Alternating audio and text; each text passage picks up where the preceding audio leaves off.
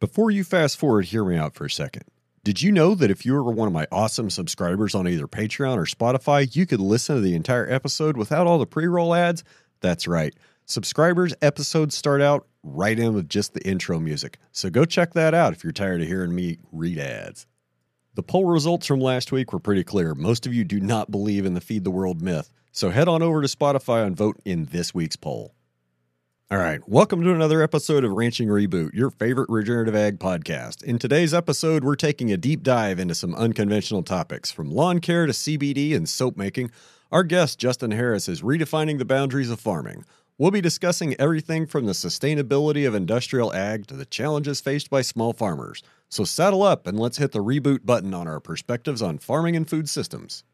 Today's episode is brought to you by Audubon Conservation Ranching and the Audubon Certified Bird-Friendly Seal, the new standard in connecting consumers to conservation. Once a ranch is certified as bird-friendly, a list that now includes yours truly, the Alexander Ranch, home of the Ranching Reboot podcast, beef and bison products can carry the Audubon Certified Bird-Friendly Seal, which lets consumers know their purchases originated on lands managed for biodiversity and birds. Why birds? Because birds like the lesser prairie chicken and quail that I focus on are arguably the best indicators that your regenerative ranching practices have taken flight and are helping the entire ecosystem. If you're interested in joining me and Audubon in working at the intersection of land, food, and wildlife, learn more at audubon.org/ranching. Another day is here, and you're ready for it. What to wear? Check. Breakfast, lunch, and dinner? Check. Planning for what's next and how to save for it? That's where Bank of America can help. For your financial to-dos, Bank of America has experts ready to help get you closer to your goals. Get started at one of our local financial centers or 24/7 in our mobile banking app. Find a location near you at bankofamerica.com/talktous. What would you like the power to do? Mobile banking requires downloading the app and is only available for select devices. Message and data rates may apply. Bank of America N.A., member FDIC.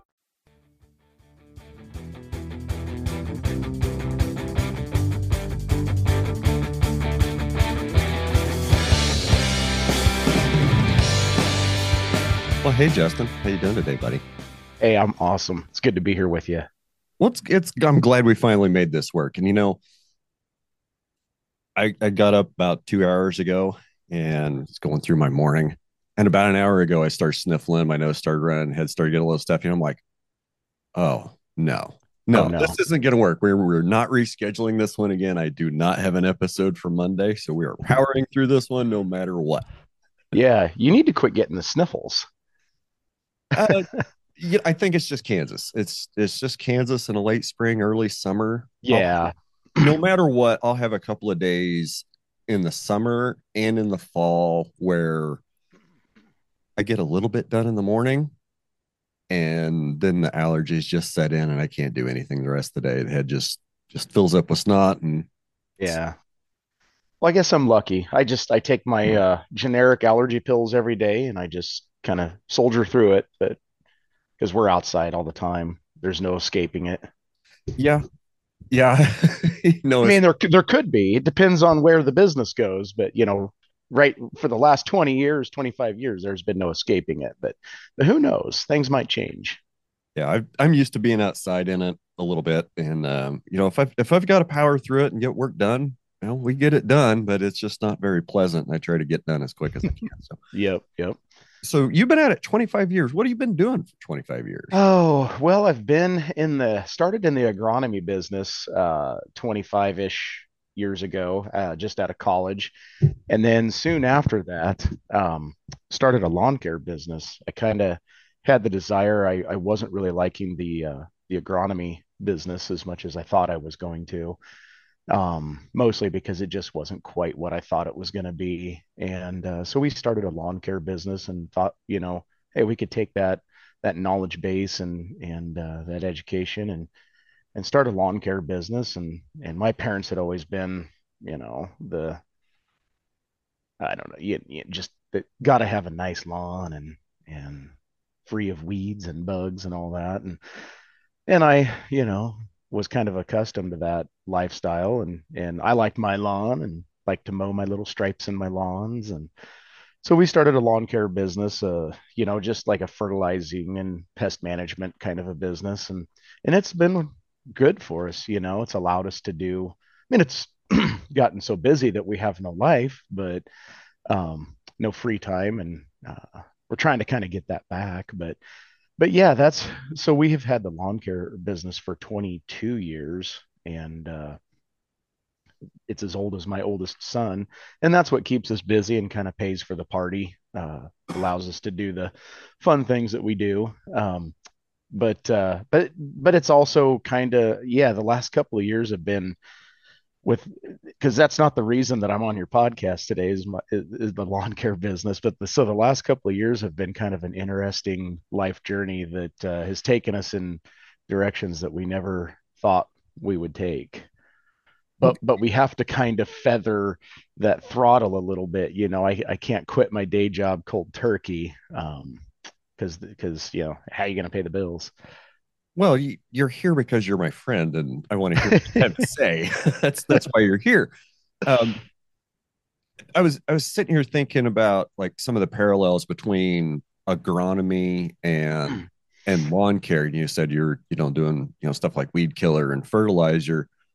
Uh, can you talk maybe about some of the parallels between modern agronomy and quote crop science and lawn care? Well, yeah. I mean, the plant physiology is the same. When you're talking plants, the weed taxonomy is mostly the same. You deal with a few different weeds between lawn care than you do crop production, but like I said, the modes of actions and the chemistries are all the same. Lawn care chemicals are just packaged in a different package with a different label, and it's marked up an extra 125% than the ag chemical active ingredient is how that works. And so, and I came out of the University of Nebraska with a, bachelor in agricultural sciences. And, we learned a lot about the soil chemistry, and, how the soil bank is just like a checking account for chemicals and chemistry. And so I thought, it's the same thing. And I guess I kind of had more of a love after seeing the retail, yeah, because that's where I went. I went straight into ag retail, quote unquote, agronomy. You know, What do you mean by eh, that? by retail, Yeah, yeah. well, we were selling fertilizer, we were selling chemicals, we were selling application services, we were selling seed.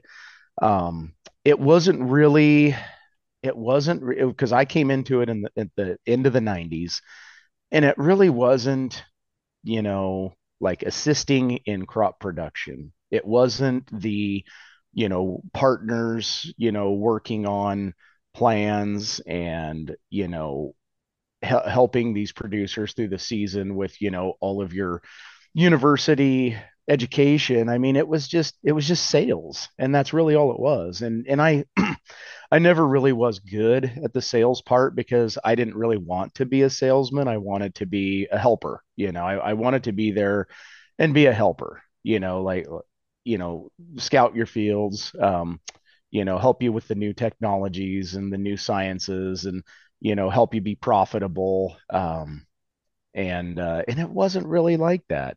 It always kind of had the guise of you were there to help, but you were really just there to sell stuff, farm the farmers. And I didn't even know that phrase until I think listening to your podcast last year.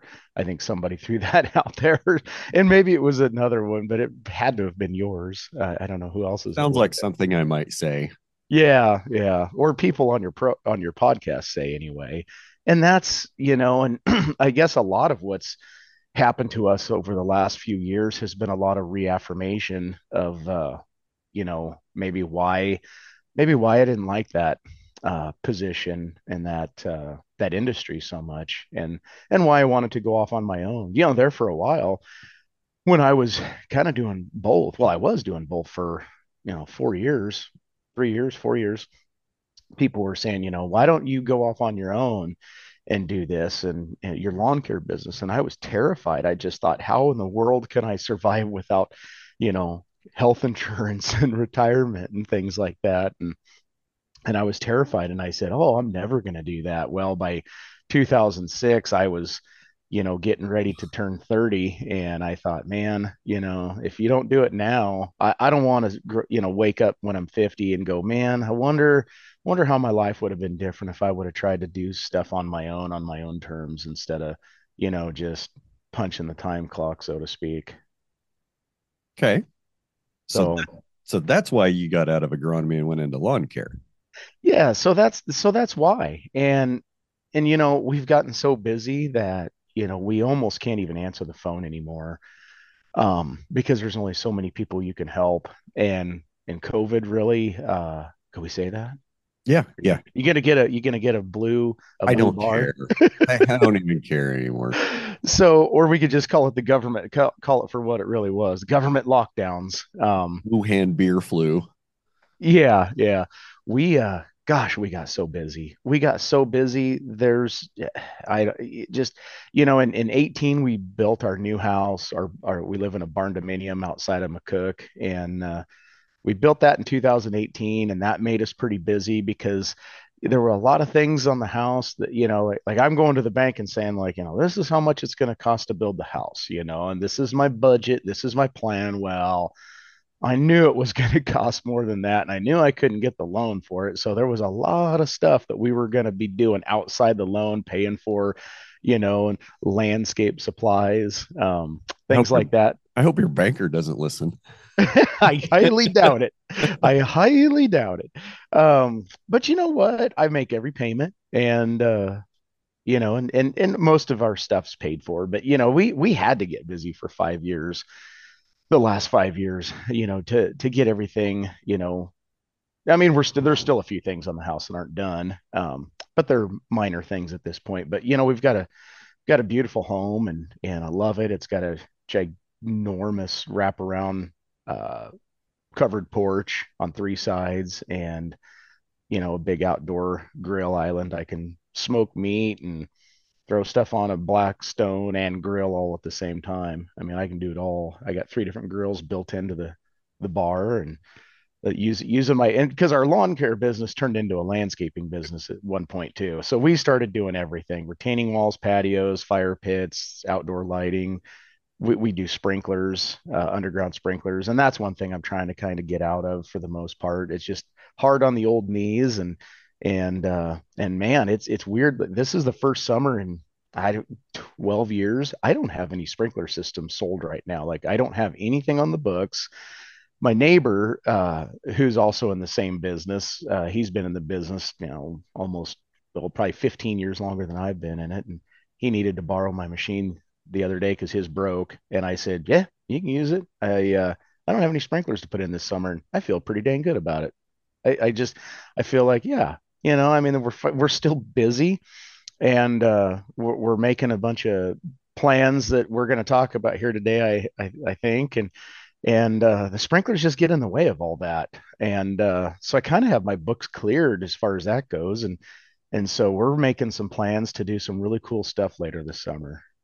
Would you rather be building decks and patios or working on the lawn? Oh, I'd rather be sitting on my Walker lawnmower with my earbuds in, listening to podcasts, mowing my lawn. I love mowing grass. And I've got a lot less grass than I used to. We used to have a little sod farm out front. It was about 4 acres of sod. And we've been going through this drought that I think you might have mentioned a couple times on your podcast. There's been this little drought we've had. Yeah, I think I've said something about it I once. don't I don't think it's even affected anyone mentally, has it? Oh no, of It's course not. so we lost our sod so bad. We've got a pretty big well for a resident. It's as big of a residential well as you can have. And we've got grazing paddocks for our animals, and we had the 4 acres of sod, and we're trying to grow our own food. That's been another part of our journey the last few years. And we just didn't have enough water for the sod. So I was trying to, for the last, for in last year, 2021 and 2022, we were just trying to spread the water as thin as we could. The sod just fried. It was just so hot every day. The wind blew. It was like a blast furnace every day of the summer. It was miserable. And everybody around here, it's different down in Kansas, but in Southwest Nebraska, everybody's just just addicted to Kentucky bluegrass. They just can't see any other type of grass that would ever work in the world except Kentucky bluegrass. And it is, and that's another thing agronomically. There are there's things are different. It When I got into the business, it was so easy to keep Kentucky bluegrass green, nice green, that the people, how they want it. And But when I any lived in Virginia, that's what I had in my lawn. Like, I mean, Kentucky 31, like that I that's had a pretty that's tall decent fig. yard. I had a decent Yeah. yard in Virginia, but when it rains like 60 to 80 inches a year, it's pretty easy to have a good looking yard. Well, that's what I tell people. I said, think about it. It's Kentucky bluegrass. It's native to Kentucky. They get like 70 inches of No, rain a no, no, no, year. no. Are You you can't. are you sure it's native to Kentucky? I thought so. I assume it. I mean, there's no way. It has to be. There's no I, way this stuff was growing in the Great Plains before we came out here and started settling and building, at post World War II and started, building the white picket fence lawns. There's no way that stuff could have survived out here. Not a chance. I think it's actually a European grass that was brought over. Well, that's probably it. That's I probably it. I'm gonna They have brought, to look yeah. that up, but I think Kentucky bluegrass is actually a European grass that was brought over. Yeah, I wouldn't be surprised because Anyway, they have to put some nice grass in front of their manor and their castle, right? I'll go to look pretty. And have a gardener to show everybody how wealthy and prestigious they are. And look at my lawn. There's no bees. Yeah, we want to plant pollinators. Like we want a pollinator garden in our front. Oh yeah. See, now I want all I want, I used to have this huge, like 4.5 acre bluegrass lawn out in front of the house on my 15 acre, property out here. And I used to love it. And then it just got to the point where it's like, the last couple of years, I'd rather just have the little circle that's in my circle drive and everything else just be native grasses, wildflowers, pollinators, things like that. I mean, we just did a landscape job for a large financial institution that has offices all over the country. And what I thought was crazy, and one of the things that's just been kind of driving me nuts here lately is, they it's 3 acres, 3 acres of irrigated turf grass, and it was all sodded, and a little bit of warm season non-irrigated in the back detention pond area. And I just the city was raising a fuss about it when the plans came across their board, and they're like, "Oh, you're going to use too much water. Like you don't need that much lawn."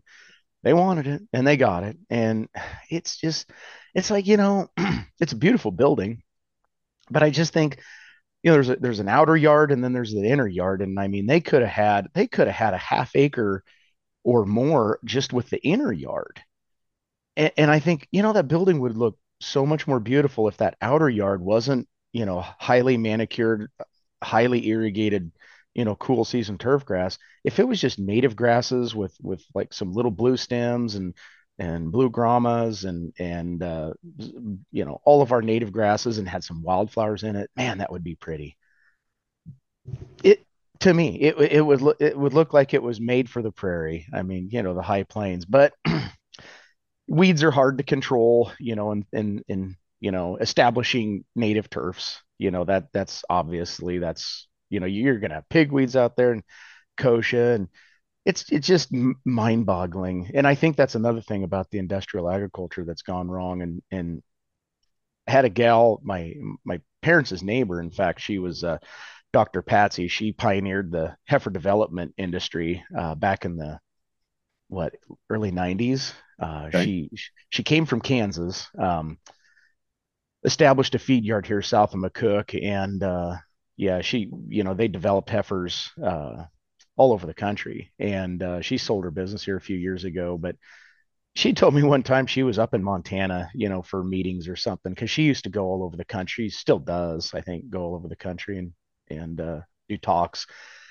And she said something about coming back, driving through Montana. She, all the road ditches are full of grass and wildflowers, and she gets back home to Southwest Nebraska, and it's like the seventh dimension of weed choked hell. And that's it. It's like we were up in Wyoming last week for a little family getaway, first time in 4 years, But and hold up, hold up. So let's. I want to go back to your road ditch observation. Yeah. A couple of my observations about road ditches. So I can travel on the highways all the way west to the Colorado state line here in Kansas. And I can look at the road ditches. And if I'm seeing things like Indian grass and big blue stem in the road ditches, all the way to, Colby and Elkhart and Syracuse, everything that's right all the way on the west end, please don't tell me you live in shortgrass prairie. The other observation I kind of want to make about road ditches is, so I kind of live in ranch country, and just a few miles north it gets back up into square land, Hmm. irrigated corn, bean, cotton, uh, wheat, pivots, whatever.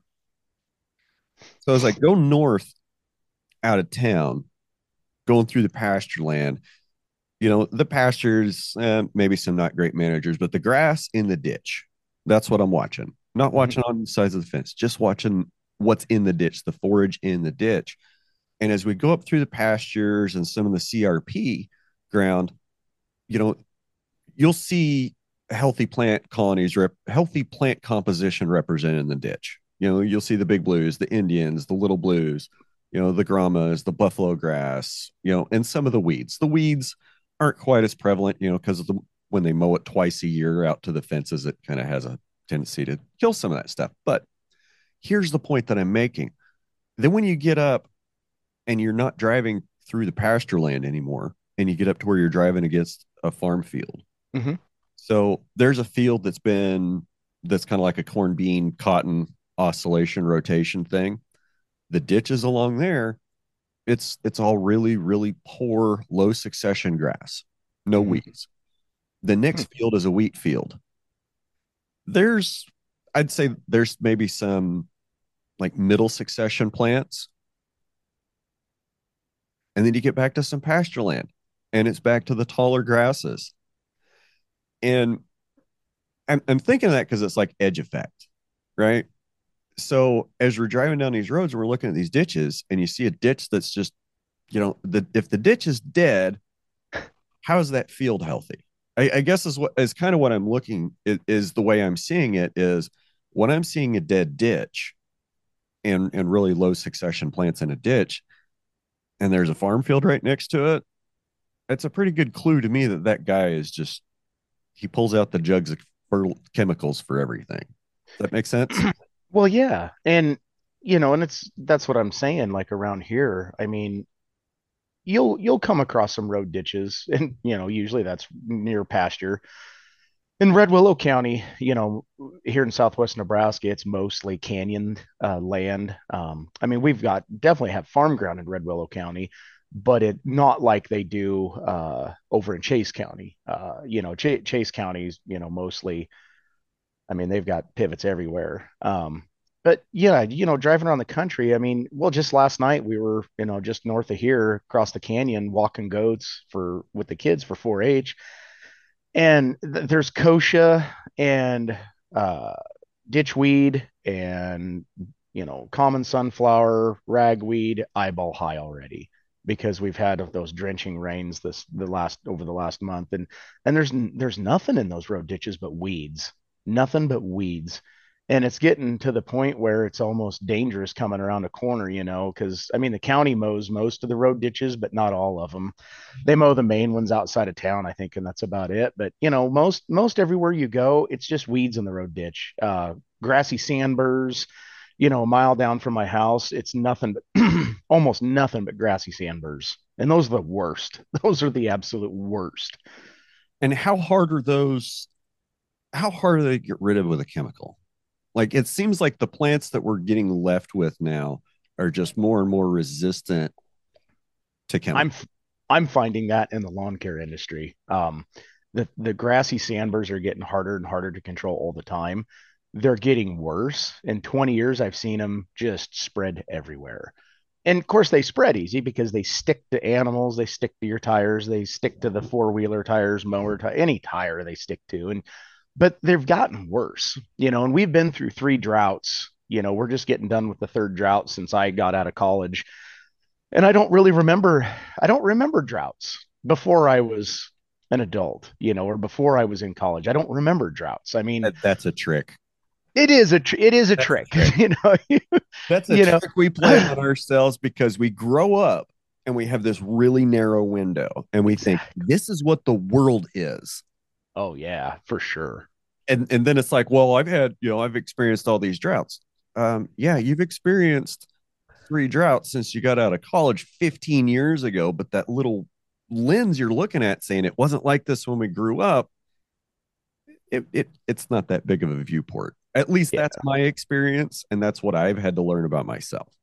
Oh yeah, that's totally it. I mean, that's just like anybody saying, "Oh, this generation of kids, they're not worth a crap." It's like, man, everybody's been saying that since for the last 70 years. Everybody once you get into your 40s and 50s, all kids are dumb. They're all doing stupid crap and you think, "Oh man, the world is lost because of these dumb kids." It's like your parents said that about you and your grandparents said that about your dad. He was dumb kids or they don't work in the salt mines anymore. I mean, the world's going to heck. These kids don't work in the coal mines when they're 9 anymore. What are we going to do? Yeah. Yeah, I had to drive to school both ways in a pickup without air conditioning or power windows. That's how rough I had it. Yeah, yeah. It's like, so my parents, they had to walk to school.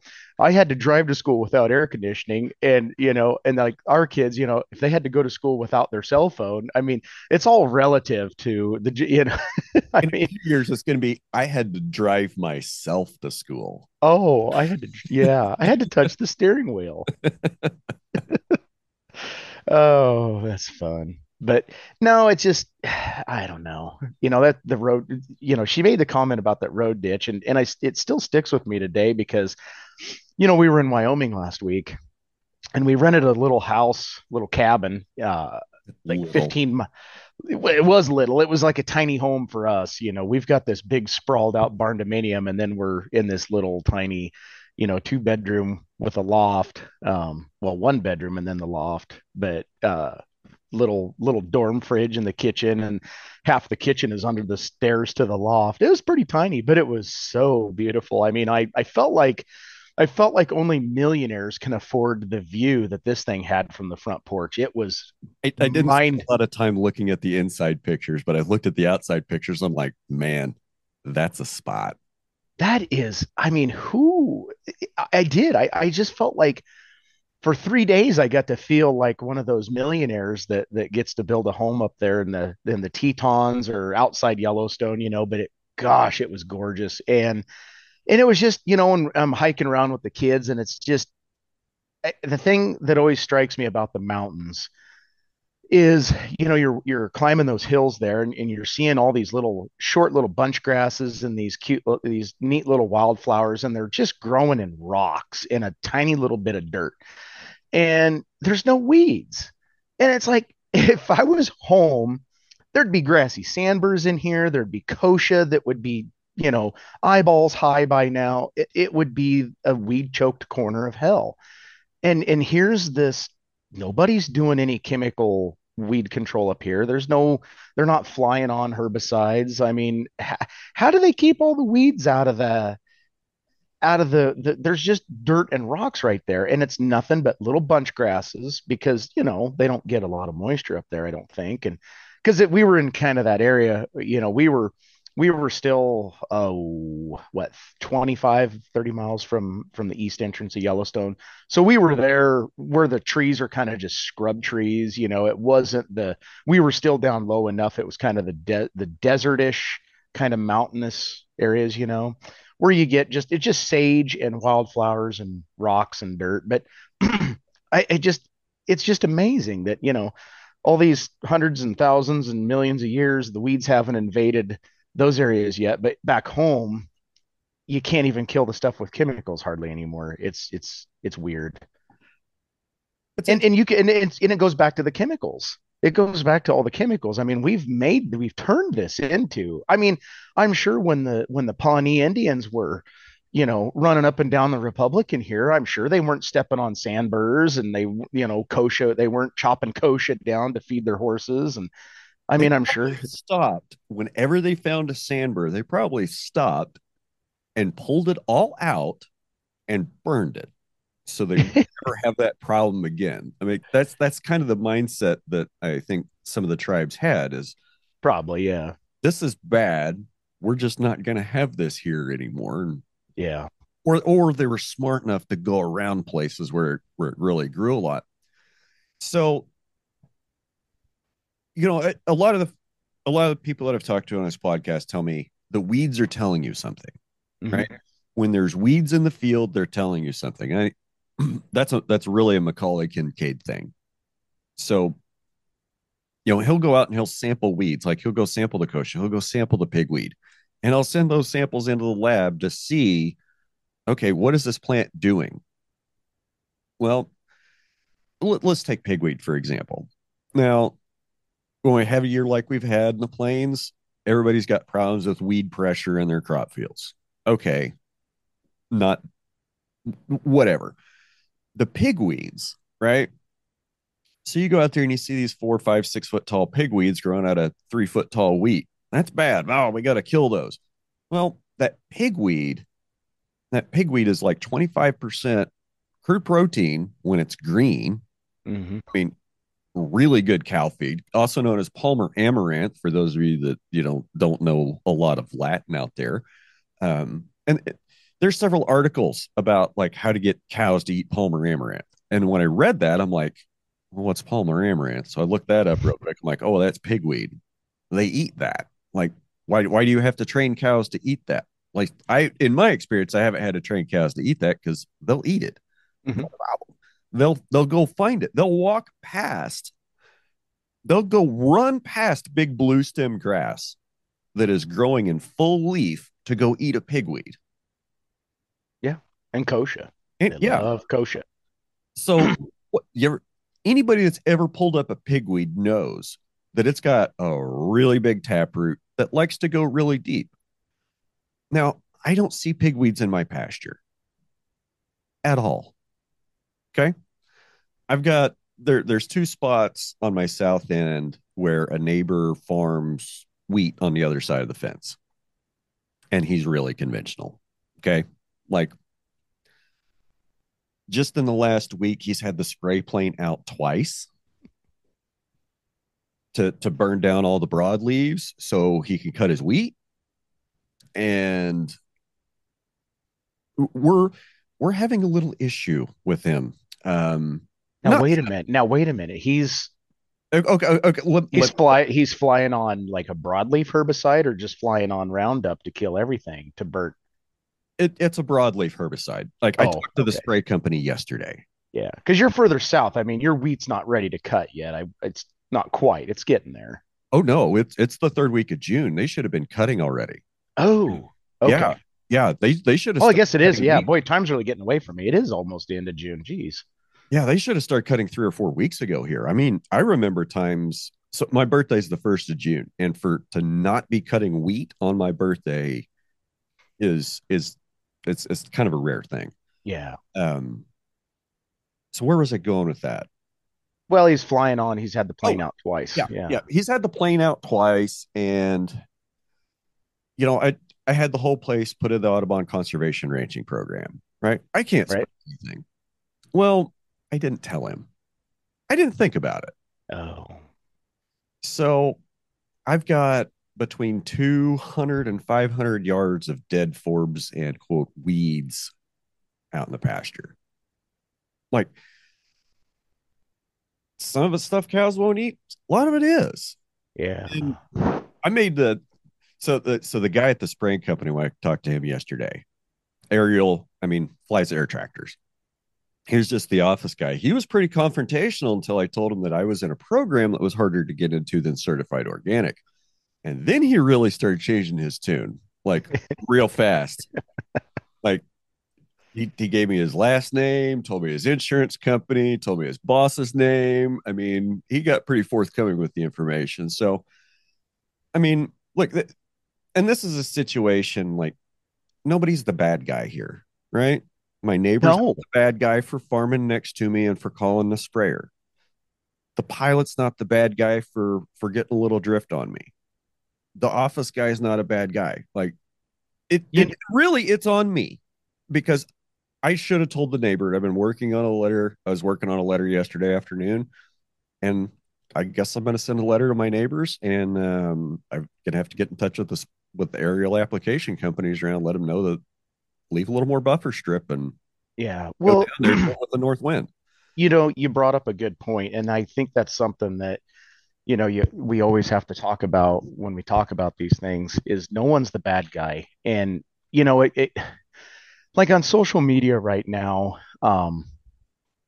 well, this is the thing that this is the thing that drives me nuts is where do you get the truth? Where do you get the right information? Because I don't have time to read books, so I listen to books like and listened to Wastelands about the Smithfield lawsuits in North Carolina, Yes. and that was an absolute. I mean, that was an eye-opening book because there are social media and there's one gal in particular that's on social media and she's advocating for farms and farm life and industries, things like the agricultural industries, and I used to really follow her and think that yeah, go girl, do your thing, advocate for agriculture. Well, then I listened to Wastelands, and when you really start, because I used to really follow politics and I still kind of do, but that used to consume all my daily my daily uptake of information was just listening to partisan politics, and all it did was drive me nuts because And the you got world you the can't, world's coming to an end. You can't do that to yourself. So that's when I can't really live got your into life like that. You can't live your no, life like no, no. And so I gave that up cold turkey, and I started listening to podcasts, and started in with Rogan, and then yours was the second one. And we can circle back to that in a minute. There's a good reason that I found your podcast. Name is Mike. And we'll get but back to that guy. yeah.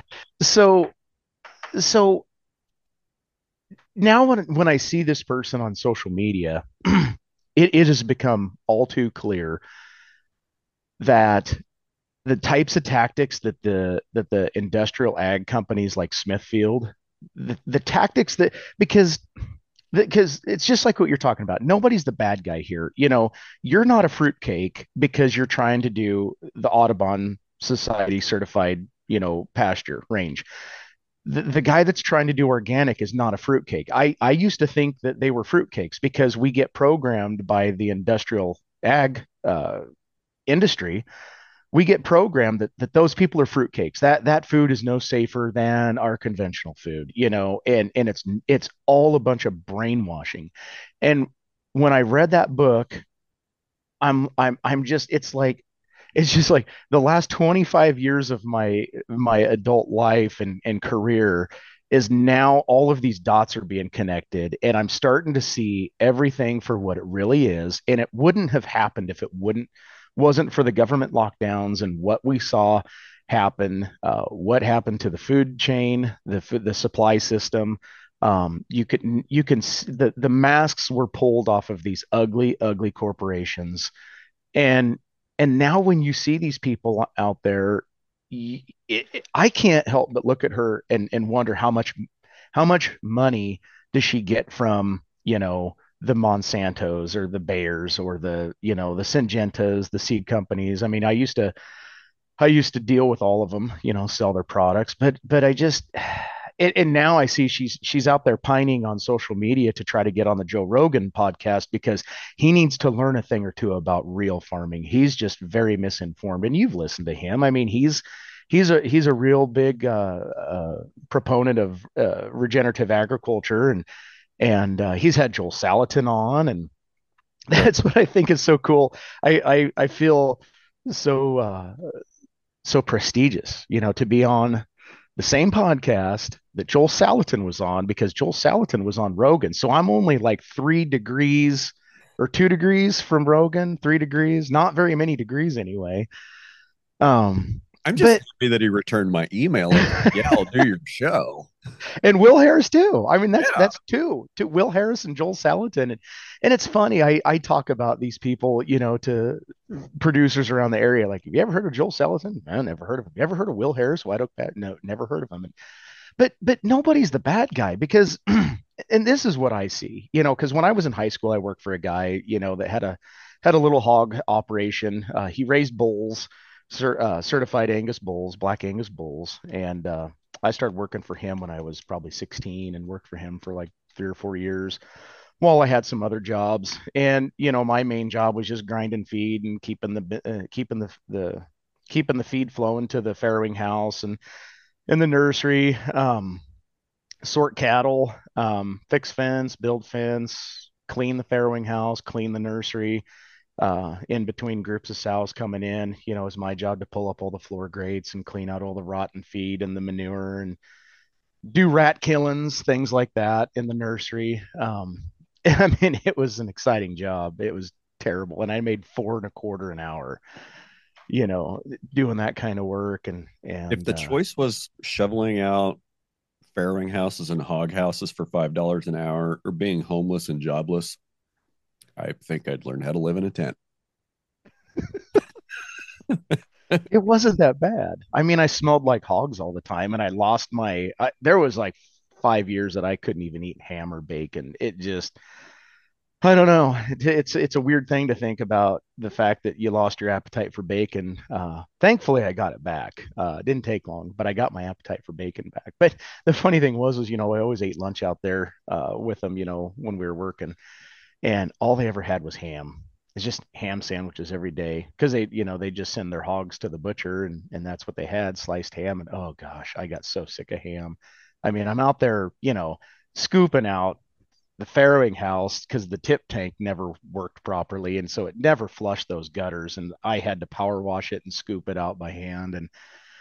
And but at the same time, so I was there when the hog, I was there in 96 when the hog, that's what I was doing when the hog industry went to crap. I remember taking the last load to town, and I remember unloading them and talking to Rob, and he's just like, we're losing money on every one of these. We're losing money on, and now, that stuff's sitting out there. It's got weeds growing around it. And I talked to him the other day, and he said, everything's still there. I mean, he could start up an operation because he was talking about that Prop 13 or whatever it is out in California the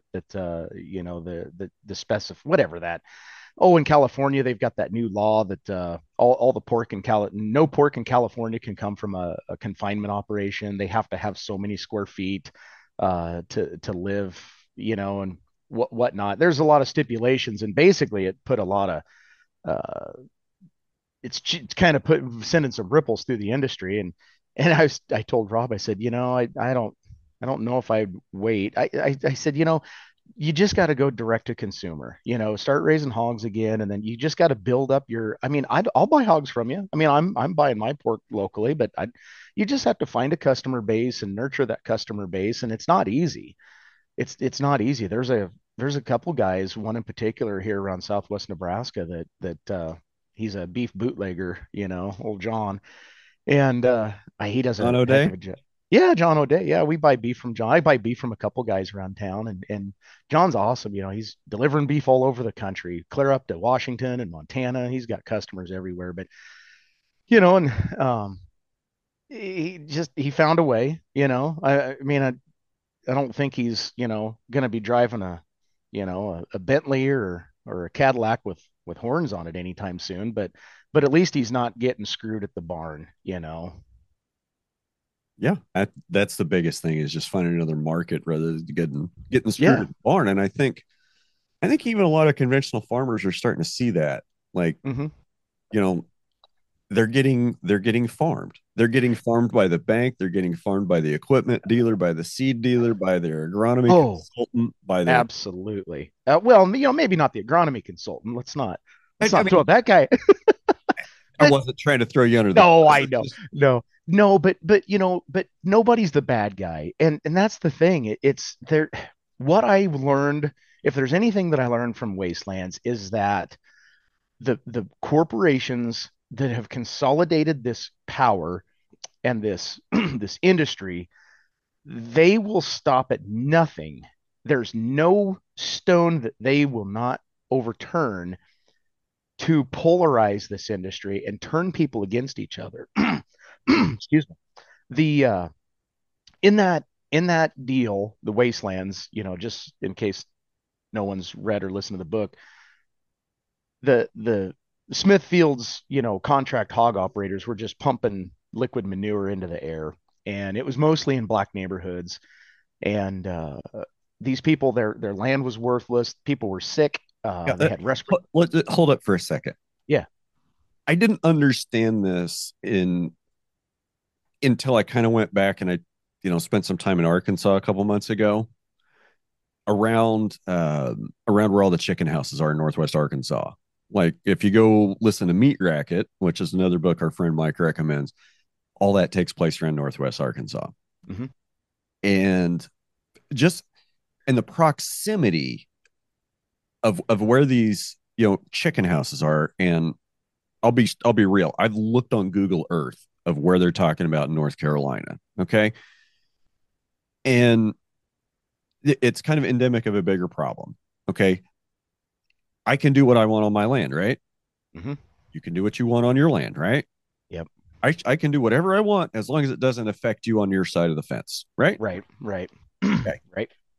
Well, when they build, a 200-foot long hog barn 50 feet away from the fence, Yep, and somebody's living 100 feet on the other side of that fence, you can't tell me that that big barn isn't going to affect that person's quality of life. And, exactly. and that's what they've done. I mean, they'll go in, they'll build, 6 chicken houses, and 500 feet away, there's a neighborhood Mm-hmm. that's kind of a poor neighborhood. Well, why are they building them in poor neighborhoods? Well, duh, land's cheap. Yeah. That's why they build stuff there.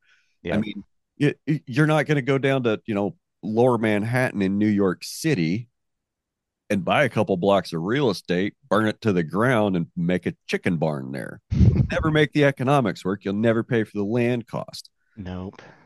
So No. But no, that's it. I that's mean, why you it's it, not they're not putting them in like black communities or poor community or communities of any color. Like I'd like to make that point. It's not they're not going to these places because people of color live there. They're going there because the land is cheap.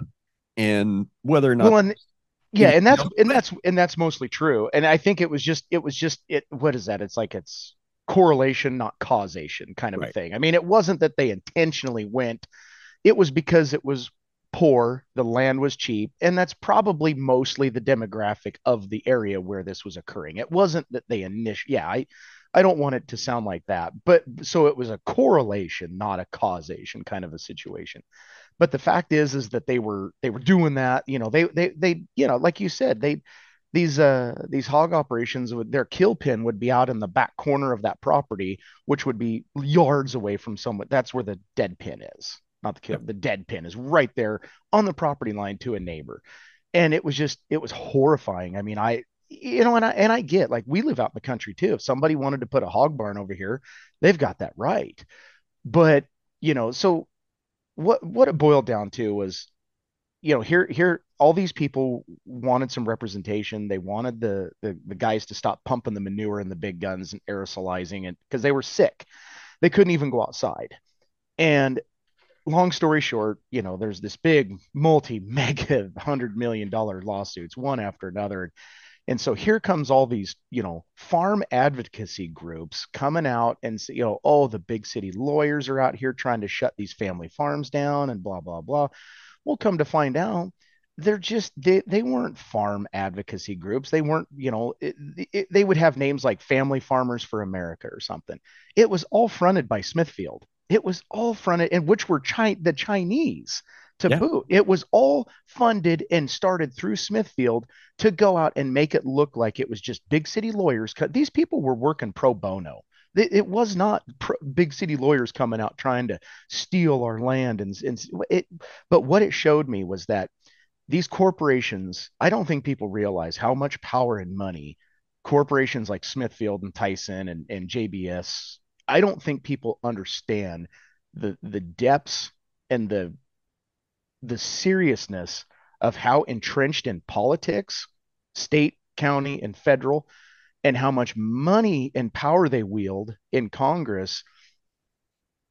So when we're out here fighting like the guy that's spraying, we've got some beekeepers here in Southwest Nebraska, and she was on Facebook a few weeks ago because they had a plane flying right next to and they're on bee watch. They've got the sites registered, and here they are, and it's like, nobody's the bad guy, because last year when I needed a cane bale for my little steers we were bringing home, we got a couple of little miniature Hereford steers that we're feeding out.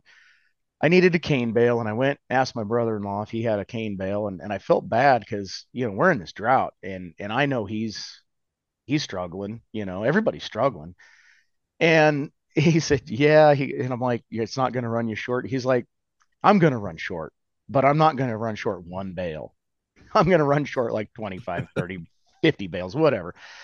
So one bale's not going to overtip the apple cart. The problem's bigger than one bale. So I got a bale, and I'm like, you going to plant enough feed, this year? And well, we got to plant corn. We got to plant pretty much, you got to plant corn for the insurance check to make the land payment, because there's no crop insurance for cane.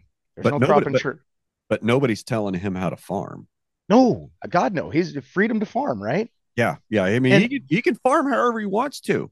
Nobody's going to tell him how to farm. He can grow whatever he wants to, but he's got to grow corn to get a crop that's insurance. To make and so that's what I've, the last few years have opened my eyes. Things are not things are you know things are not like they were in the 80s and 90s. The guys, like the guy that I used to work for, he's struggling. Everybody's struggling. Everybody's farming for an insurance check, to make a land payment, to pay taxes. Nobody's farming, and that's the struggle with, so I've become a big advocate for, natural soil health. I've learned a lot in the last couple of years, uh, just out of my own. I'm a curious person, and I like all these things that interest me, and new ways of thinking. And it's amazing how much we've learned about microbiology in the last 20 years. When I was at UNL, everything we learned about soil was soil chemistry. That's it. yeah, Everything we learned about mostly what we learned about plant physiology was genetics and how we can alter genes and things like that. That was most of our plant physiology. But all we learned about was chemical interactions and nutrient uptake, and we never stopped and talked about microbiology ever at UNL. We never talked about soil fungi. All we talked about was bad fungus. Like these are the plant diseases that we have to use fungicides on. Fusariums and you know Phytophthora root rot and things like that. We never talk. I didn't even know there was such a thing as beneficial fungi.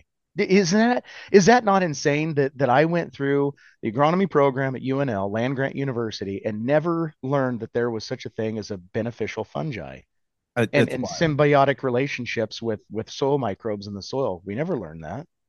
What if the fungicides that we've been using for the last, I don't know, 50 years? What if the fungicides we've been using have been killing 99% of the beneficial fungi? They are. That's And the whole we're just thing. And left that with shit like who wheat leaf rust. who was your red young down there in Kansas? He was on a couple months back. Uh, Well, his last name's Young. yeah, young, yeah. Yeah, first Ben or hey, something. Ben Jay. Jay, yeah, Jay. That he was talking about that. He said there's a hierarchy to the fungi, and he said the beneficial fungi are actually more powerful than the detrimental fungi. And here we are, it just goes back to farming the farmers. I mean, we've got all this technology, and I used to think, and that's the thing is when I was in the university and got started in the business, I just always knew deep down that these companies, they weren't in it for the profit. They weren't in it for the power. They were in it to feed the world, because we heard that all the time at UNL. Now it's a joke. It is, all I do is I laugh at that. We throw so much food away in this country, actual food, it's ridiculous.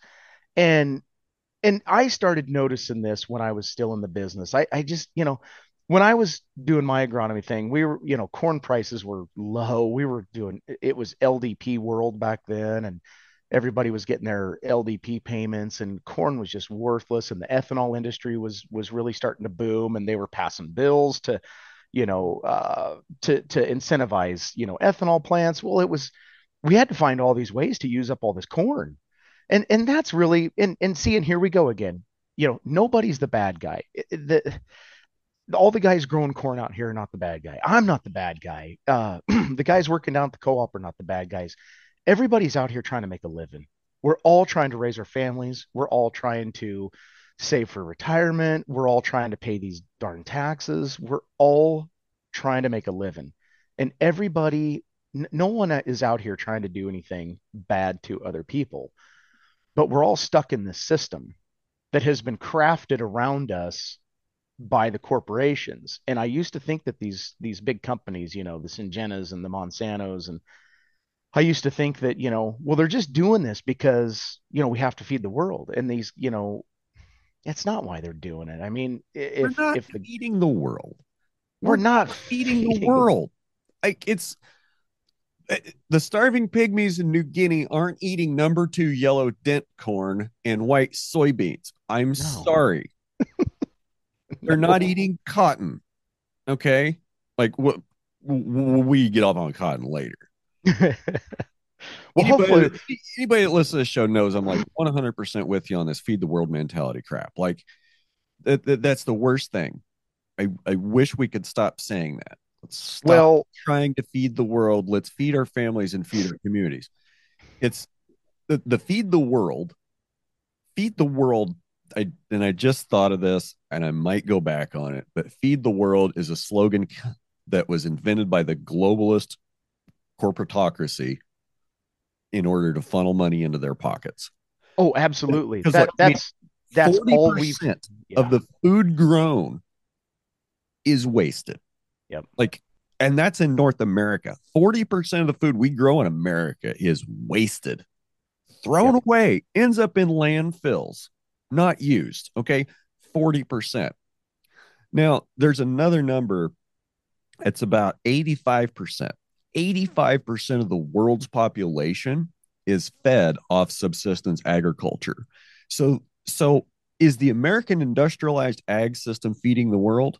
Are we feeding that 15% that's not being fed by subsistence agriculture? We're not even feeding that 15%.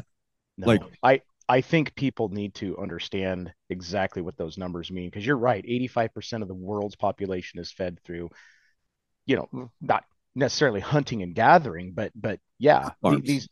these people are just going out and growing food for their family, for themselves. Think about that. Out of almost 9 billion people, that's a lot of people, and that is then American agriculture does not feed that many people. That is crazy. All I can say is that what I come to find out is it wasn't about feeding the world, it was about feeding the pig. And that is the corporate entities. They are collectively the pig. It's feed the pig, because we're not feeding people. And maybe we can, talk about uh hemp, how that, and I'm not really in the hemp business so much as we are doing the soap thing, but it kind of ties into a lot of that.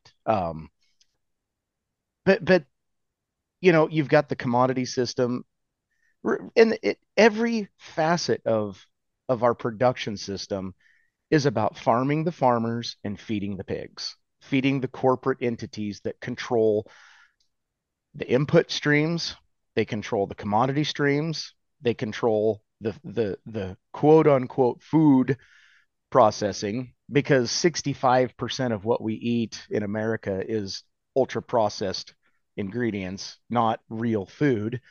But gigantic corporate interests are in charge of every single facet of production. And and where's the money going? It are the guys in Southwest Nebraska. I mean, how are the family farms and ranches doing out here? How are they doing in Kansas? I mean, everybody's trying to go direct to consumer because these small farms are trying to go direct to consumer because it's the only way they can survive. So, Because we see all the middlemen taking all the profit, and taking all the yeah, energy out of the system. they're taking all the energy out of the system. And really what really opened my eyes to it was listening to Mike Callicrate. And man, did he hit the nail on the head. He said these corporations, they're mining operations. They're mining operations. And I've never heard anybody say that because when I think of a mining operation, I think of like watching Parker Schnabel on Gold Rush. That's a mining Right. operation. We're mining gold or we're mining coal or something. And I never looked at it as a mining operation, but there's a good everybody's well, not everybody, but a lot of people are aware of this now. This has been getting a lot of news. Is that Saudi Arabian farm down in Arizona where they grow? Oh, I've read multiple articles about it. I've watched a news video. There's a video circulating about it. Some local news went out there, and so the Saudis own this farm because it's illegal to grow alfalfa in Saudi Arabia because they are short on water. Yeah, it's illegal to grow alfalfa in It's Saudi illegal Arabia because it takes too much water.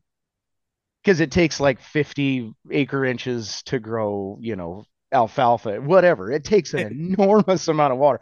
Now, So what do okay, they do? can you pause for a second? Yeah. Okay, we're talking about irrigating, quote, acre inches. Okay, if we're going to irrigate 50 acre inches of water, is that equivalent to 50 inches of rain on that acre?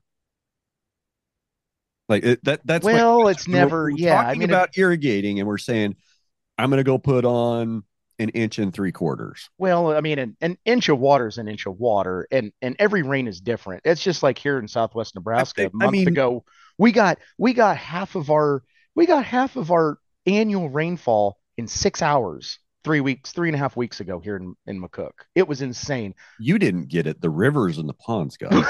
That's my point. I mean, yeah, I mean, we've got it's we're not it's going to take us all summer to get our property put back the way it should be. It was terrible. But at the same time it was a godsend because now everything's green. But yeah, every rain's different. You could get an inch in 6 hours and you can get an inch in 6 minutes. At least with the pivot irrigation, you're not putting it on so fast that it's all running in the river. But that's not the point. The point is that the Saudi Arabian company can come to the United States. Oh, it gets really good, and we won't even go into the details. It's not like everybody else is getting this water. I mean, it's not like they just bought a farm and everybody down there is irrigating. There is some really deep corruption in there. They're stealing water from the state of Arizona. They're using water so fast that neighboring wells have gone dry and they're looking down these test wells and they can see the water moving. This farm is sucking up so much water. And so what they're doing, for anybody that doesn't know, is they're growing this alfalfa, putting it on a ship and sending it to Saudi Arabia to feed their dairy cows. How is that not mining natural resources?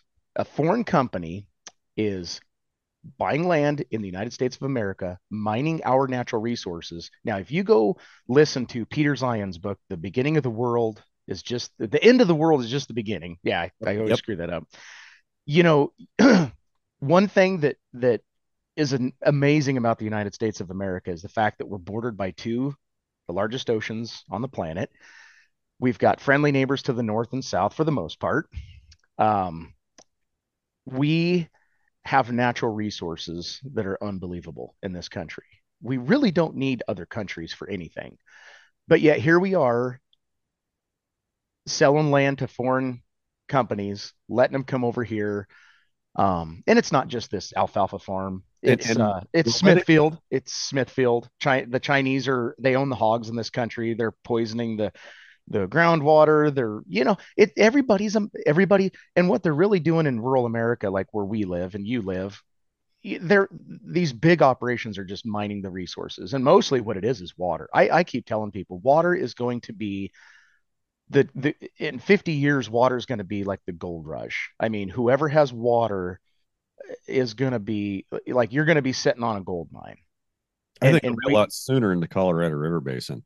Oh yeah, for sure. Well, and that's the other scary thing is look at, okay, where do all your salad like you've been to the local grocery store and you go in there and get your salad blend if you're not growing it yourself in season. Where's it all come from? My salad comes from the yard, sir.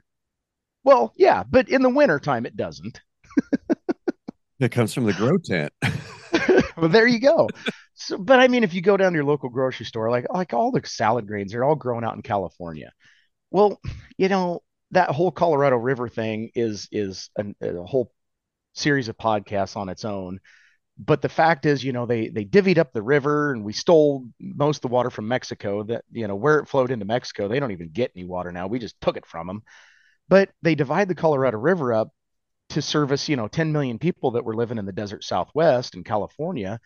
Well, fast forward to today, now there's 40, 50 million people that river is serving. But not only that, that Central Valley out in California, they're growing like what 80, 90% of the all of the United States is fresh produce. But they've got to pump water over two mountain ranges to do it. Yeah, and if they run out of water, where in the heck are the rest of us going to get our food? I mean, it's not just that they've had the population growth. The population growth has been across the whole country. Well, not in rural America. That has actually declined in the last 50 years, but in the urban areas all across America, our population has exploded in the last 70 years. And so that river, not only is it, water and golf courses and filling swimming pools, and then a little bit of it's used for all that produce that's grown in Central Valley, but all that produce gets shipped out all over the country. It's mind boggling. Yeah, we pump the water over two mountain ranges out into a desert. We grow food in a desert and then we put it on reefer trucks and then belch, guzzle diesel and for not only the truck, but the reefer unit and ship that produce all over the country to places where there's plenty of water. Beautiful, shiny red tomato, perfect baseball size, no Yeah. blemishes, nothing. It just tastes like water. Yeah. Yeah. It's crazy. It's crazy. Back to your comment about the Saudi Arabian Arizona alfalfa farms. So they're getting water from a river that's over allocated for basically free. Mm-hmm. They're pumping groundwater without restriction. Oh, And they're they are a mining company. Okay, they're mining our water, they're mining our soil nutrients, yep. they're mining federal subsidy dollars to do that with. Okay, Yep. you can't tell me that that farm is not getting some sort of USDA federal subsidy dollars either to help them build wells or to help them irrigate or whatever. And they're growing one of the most thirsty forage crops in a desert to ship the food halfway around the world to feed cows. And we're paying for it. Mm-hmm. The We're American feeding. taxpayer is paying for it. Like, Yeah. is this what feeding the world means to you? Like, we get to feed some cows in Saudi Arabia? That's exactly what it It's means. great. It's great that their people are learning to enjoy dairy products. That's awesome. I'm all for more people drinking milk. But growing alfalfa in Arizona and shipping it to Saudi Arabia to feed cows makes zero sense in any sort of world where books are balanced. It's mind-boggling to me that growing up in Nebraska, living here, we've been restricted, for we're in the Middle Republican NRD, Natural Resource District. Uh, like the Wineglass Ranch where he's from, they're the Upper Republican. He was on your show a couple weeks ago. Logan Primo. From no, yeah. He, They've been, gosh, he was they've been just on restricted. working cows too. They've been restricted up there for I think 30 plus years, pumping water. In around 2000, when we were dealing with the drought, three droughts ago, the Middle Republican, they decided to put a moratorium in, no new irrigation wells. Going to slap some restrictions on, annual pumping restrictions, and they've got these windows, like 3 year windows, and everybody's put, they had to put flow meters on all their wells, irrigation wells. Anything over under 50 gallon a minute would be considered residential and is non regulated. So we've had those things in place, and I just, the first time I come across that article, I thought, you've got to be kidding me. I mean, you're in a desert and you've got an aquifer and you're not regulating the water. What in the hell is wrong with these people? I can't believe that. I mean, and yeah, okay, we live in a free country. You're free to do whatever you want. Well, we're really not. I mean, you got to buy a fishing license.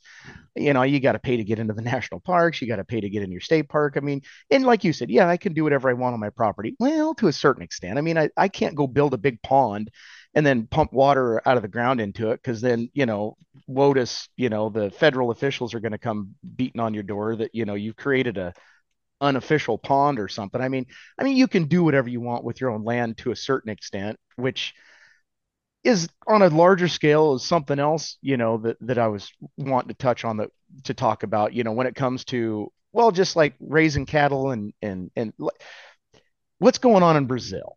Let's talk about what's going on in Brazil and the rainforest and, palm oil production and beef cattle ranches, things like that. I mean, you Throw hear a the lot of, renewable fuel standard in there too, because that's driving rainforest destruction. yeah, yeah, but I mean, like I sit here and I go, okay, I don't think we should be bulldozing the rainforest to grow palm. I don't think we should be bulldozing the rainforest to, raise cattle. I think the rainforest should probably stay there.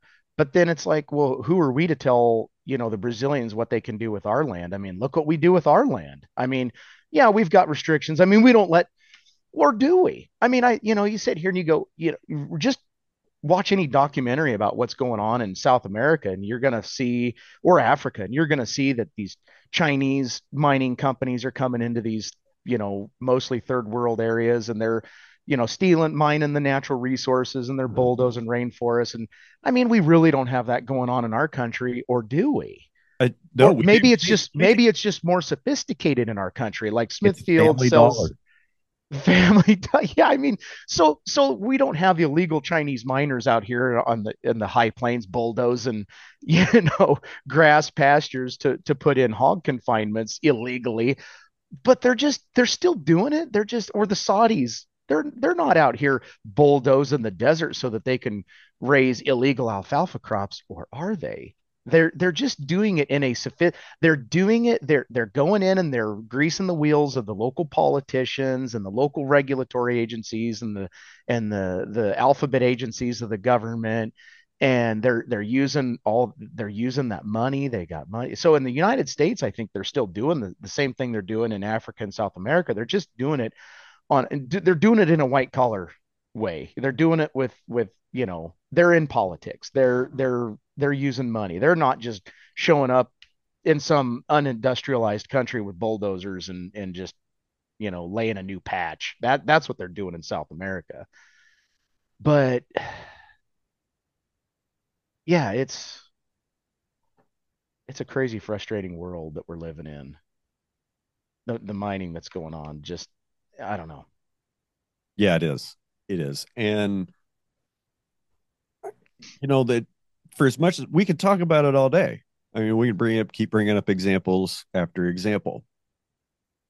And I'll circle back around to something I've said probably a dozen times. You can play that game and be on that treadmill, or you can decide that it's time to play a different game and do something else and get off the treadmill and make a decision that you're going to start trying to feed your family, feed your community, and take care of your community, and not be farmed and mined by a multinational conglomerate company like Yep. John Deere, like Syngenta, like Monsanto, like Smithfield. I mean, they exist in every corner of our world now, and we've got to watch out for them. I mean, Walmart is no different. Family Dollar, Dollar General. Like, and as much as I hate to say it, Tractor Supply, Orchlands, Baumgars, like they're just trying to get your money, guys. Like, Yeah. you know, and okay, maybe Tractor Supply and Orchlands, they're not, some evil big giant corporate conglomerate that's trying to Well, shut people no, down. it's people trying to make a living.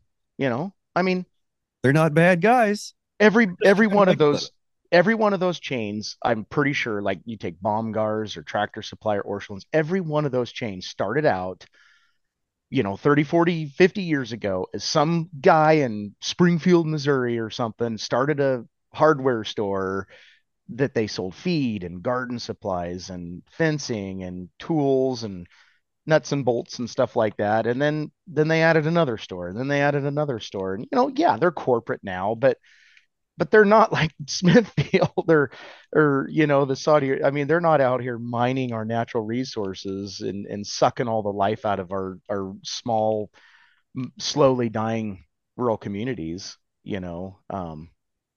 Sometimes those things get started and it's kind of hard to stop them. I mean, I'm pulling myself out of the sod business, but that's not some groundbreaking, earth-shattering movement that I'm making. But I just decided that, it's stupid to waste all this water on this, purely aesthetic,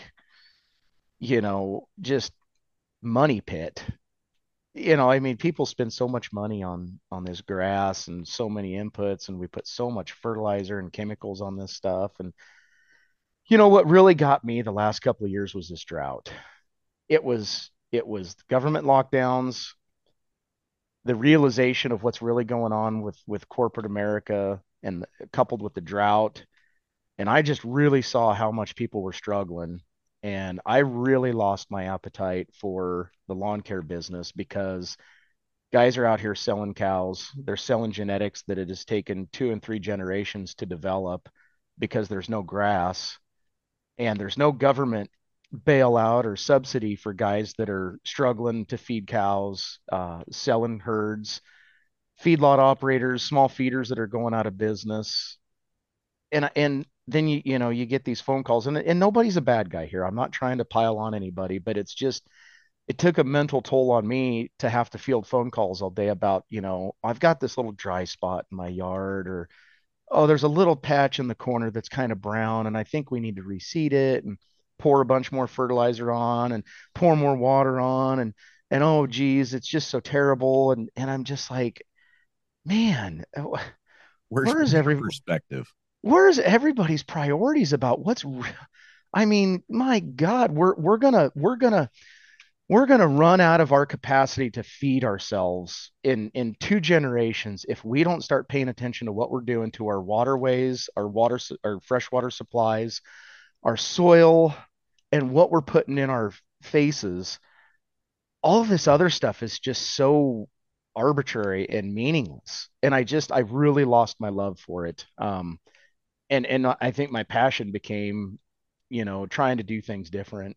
Um, of course, then, we were just So haphazardly fell into the soap business and I, hemp business. I mean, the last 5 years has just been like I can't even keep up with all.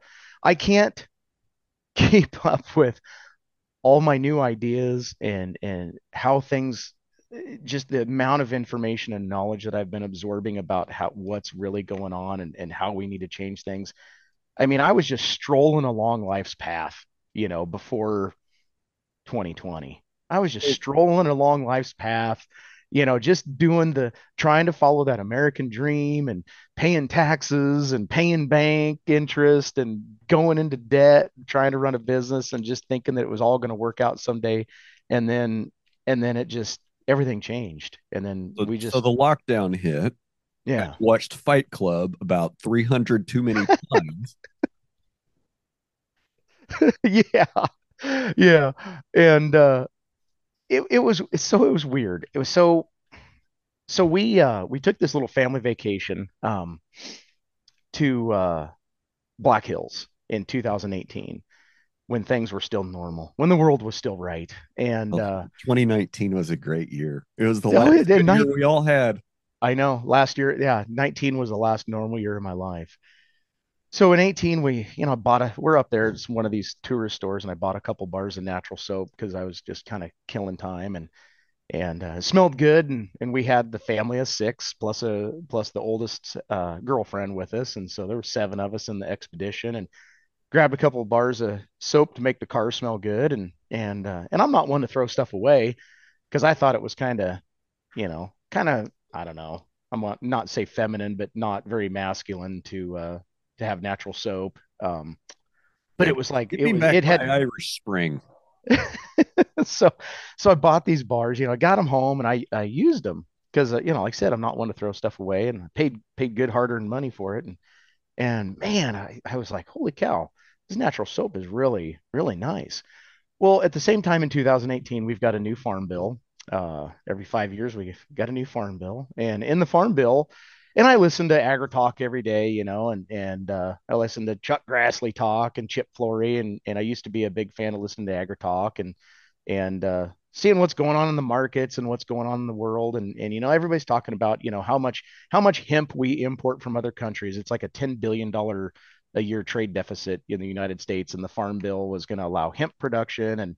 And at the same time, I had this ankle injury in a fit of rage on a spray can in my shop driveway one day, and I really screwed up my ankle. And so I started hearing about this CBD stuff, from hemp, and I thought, well, maybe this, So I started by it was 2018 and it was legal now, and I was buying this stuff online and really seemed to help with my ankle, kind of reduce inflammation and things like that, and basically just went away. I never went to the doctor, never did PT or anything like that. Never, of course, that was back in the day when, the wife and I were popping Aleve and ibuprofen and stuff like that every day. She's, got a headache every day, and so we started using CBD, and all of a sudden nobody's having daily headaches, and a lot of your little inflammatory aches and pains have gone away. And so the 18 farm bill comes out, and we're at the McCook Farm and Ranch Expo, put on by our friends the Dales.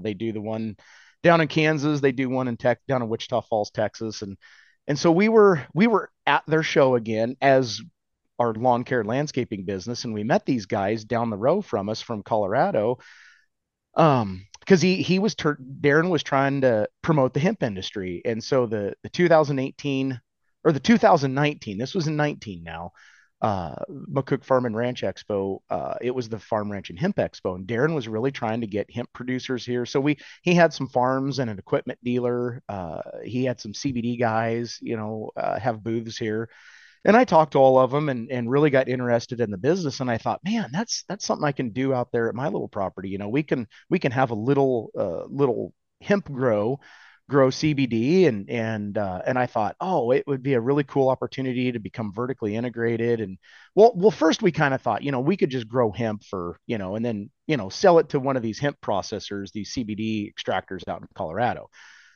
Well, 2020 rolls around, and this is before. See, in 19, Nebraska had an experimental program. They only took 11 growers, and it was supposedly random draw. And so it was kind of an experimental year. So they rolled out their official program in 2020. And I wanted to be part of that program. So, I mean, I'm sitting at my computer desk that morning that the Department of Ag opened up the website, and I filled out my application, sent off for my background check at the FBI, and did all that stuff. I, mailed off my check to get a license. But before I did that, I was also doing a lot of reconnaissance on the hemp industry. Well, see what happened in 19 from 2018 to 2020.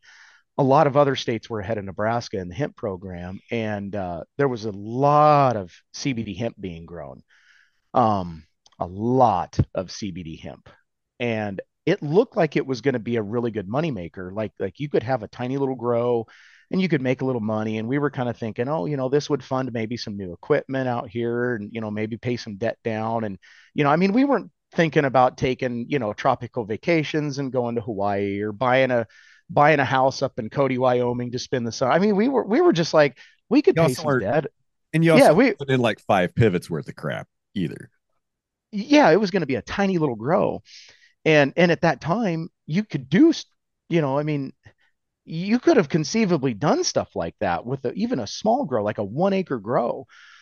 Well, by that winter, the farm show was in November, and by that winter, things were really going south in the hemp industry. The price of CBD was crashing because you had all these other states that were just because everybody thought, well, if you could make a living off of 1 acre of CBD hemp, well, what could I do with 5 pivots? And so all these farmers across America started growing like 5 pivots of CBD hemp because Well, you got to get big or get out. Get big or go home, get big or get out. Same thing. And so the price just the bottom fell out of the market. It just completely fell out. So there I am on February 2nd, 2020, thinking, I don't even know. I'm worried that if I spend $650 on the license and grow this crop, I'm not even going to be able to like drop it on somebody's truck dock in Colorado, that they won't call the sheriff on me. I mean, that's what I was worried about as far as what this crop would be worth. But I knew that the finished product had value. I knew it was therapeutic, and I knew it would help people like it helped us. And so I thought, screw it, we're going to do it anyway. And we're just going to become vertically integrated. We're going to grow it, we're going to extract it ourselves, and then we're going to come out with our own product line, and we're going to bottle it and turn it into gummies and have our own products, and just kind of like the direct, kind of like, everybody that's growing home raised beef and selling it directly to cut. They're not, I didn't want to be part of that was my first experience with not wanting to be part of the commodity, because I saw what happened with the commodity. It just fell to pieces. Was it primarily a processing bottleneck? Um, well, it wasn't a bottleneck. There wasn't a bottleneck. It was just that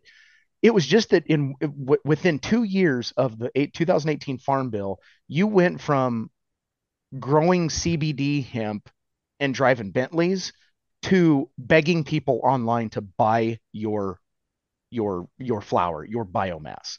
In 2 years, guys went from buying Bentleys to auctioning it off to anybody that would buy it online. They couldn't find, because the problem was in 2019, there was an article published in, gosh, I can't remember what magazine or newspaper, that in the United States, to supply retail demand for CBD products, we needed to grow approximately 30,000 acres of CBD hemp.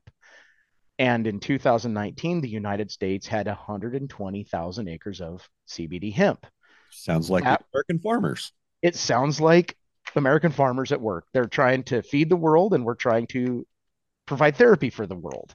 And we provided way too much therapy and therapeutic plants. Well, so we did that, and that's how we started so at the same time, this is what's crazy. At the same time, I had become like obsessed with soap. The winter of 19 into 2020, I had become obsessed with natural soap. And I thought, you know what, it'd be cool. It would be cool if we made soap with hemp seed oil. Okay, so everybody knows, because you've never had anybody on your podcast talk about hemp before. No. Yeah. So I'm privileged to do that. So what always trips people up is there's lots of different products that you can make from hemp, industrial hemp. And marijuana is a very close marijuana and industrial hemp are the same plant. They are both cannabis sativa. The only difference is the breeding. Marijuana has been bred to have very high levels of THC, whereas That's the stuff that makes it fun to smoke it. that's the stuff that is fun. It's fun. Um, don't ask how I know. It helps you sleep. Research, right? Research. It helps you sleep. And then industrial hemp is bred more for CBD, which is cannabidiol versus tetrahydrocannabidiol. They're very similar model. CBD molecule is very similar to a THC molecule. And then there's 100+ other cannabinoid molecules. This plant produces so much cool stuff. It's not even funny. So at the same time, I'm just diving into research. Like, I want to know why is CBD therapeutic? Like what is it? You're like, what's going on here? Like, how does this work in the body? What's the chemistry, the body chemistry? And why is the government regulate? Why is the government so scared of this stuff? Why, that was kind of my first, like, what's going on in the world? Why? it's a free country, right? Like, why can't I grow a plant that is therapeutic? Why can't I grow a plant that can help with anxiety, with stress, with sleep, with inflammatory soreness issues? Why can't you do that? Well, at the same time, I've got this soap hobby addiction going on, and I thought, this is cool for agriculture. This new hemp industry, it's going to change the world. I mean, the guys are going to have a new rotation. They're going to have a new value added stream for their crops. We're going to make biodegradable plastic. We're going to make fuel. We're going to make shirts and t-shirts and shoes. And, I mean, hemp is going to change the world. And I thought it would be really cool if we made a soap, and the soap was going to be it's going to have hemp seed oil in it because hemp seed oil is so very nutritious for your skin. It's got healthy fats and gamma linoleic oils and antioxidants and fatty acids, and it's really good for your skin. It moisturizes without clogging pores. It's a top-notch oil. And it's not a seed oil, Brian. That the hemp Wait, seeds are technically nuts. okay. So that's another little fun thing. So because I'm against the seed oils too. There's just way too many seed oils in our diets. You can't go anywhere without consuming sugar and seed oils. It has taken over everything, and it's part of what's destroying our health as a country. But hemp seed oil is not a seed oil. The hemp seed is actually a little nut inside of a shell, and that's why they're so dang healthy. So you're actually when you're consuming hemp seeds, you're actually consuming a nut. I okay. Like almonds, like almonds and I all get those it. healthy nuts, all those healthy Okay. nuts. I'm glad you said almonds. Oh yeah, don't let's not go on that rabbit hole of almond production Well, I because did, that's another detrimental thing. And I get it. I no, don't I don't I was going to talk about the if we oil. have time, yeah, if we have I was going time, to we talk can about go the down. oil because like we had to breed almonds, or maybe it wasn't almonds. Maybe it's another kind of nut. But we had to breed them to where they weren't toxic to us. Hmm. And so the reason like seed oils, like not all oils created equally. I mean, there's seed oils that aren't processed that don't need to be processed, like hemp seed oil. Chemically extracted, you is what Right. you're yeah, Okay. chemically But extracted. then when we look at like uh not gonna talk about soybean oil, but like rape, like canola. Canola, yeah, that's a good one. No, you don't mean good healthy wise. That's a good one to talk about. I mean, everybody's like, oh yeah, canola. The first thing you hear, or the first thing you think when you hear somebody say canola oil, is heart healthy, Uh-huh. right? Because that's what we were all brainwashed in the late 90s and 2000s. Like, vegetable oil is going to be healthier. Everybody use canola oil because it's going to be healthy. Well, after they extract it, like there's two or three processes that oil has to go through to be deodorized and Hmm. detoxified and purified so we can eat it. Hmm. Like olive oil. Okay. They take the olive pits and they go put them in a press and they smash them. And now you have oil. It Hmm. doesn't need to go get the toxins removed from it so you can eat it. It doesn't Absolutely. need to go undergo some high temperature process to change the molecular structure of the oil so it won't kill you. Hmm. Okay. So there's oils that are fine. It's not, this is another book and I can't remember what it was. Maybe it'll come to me.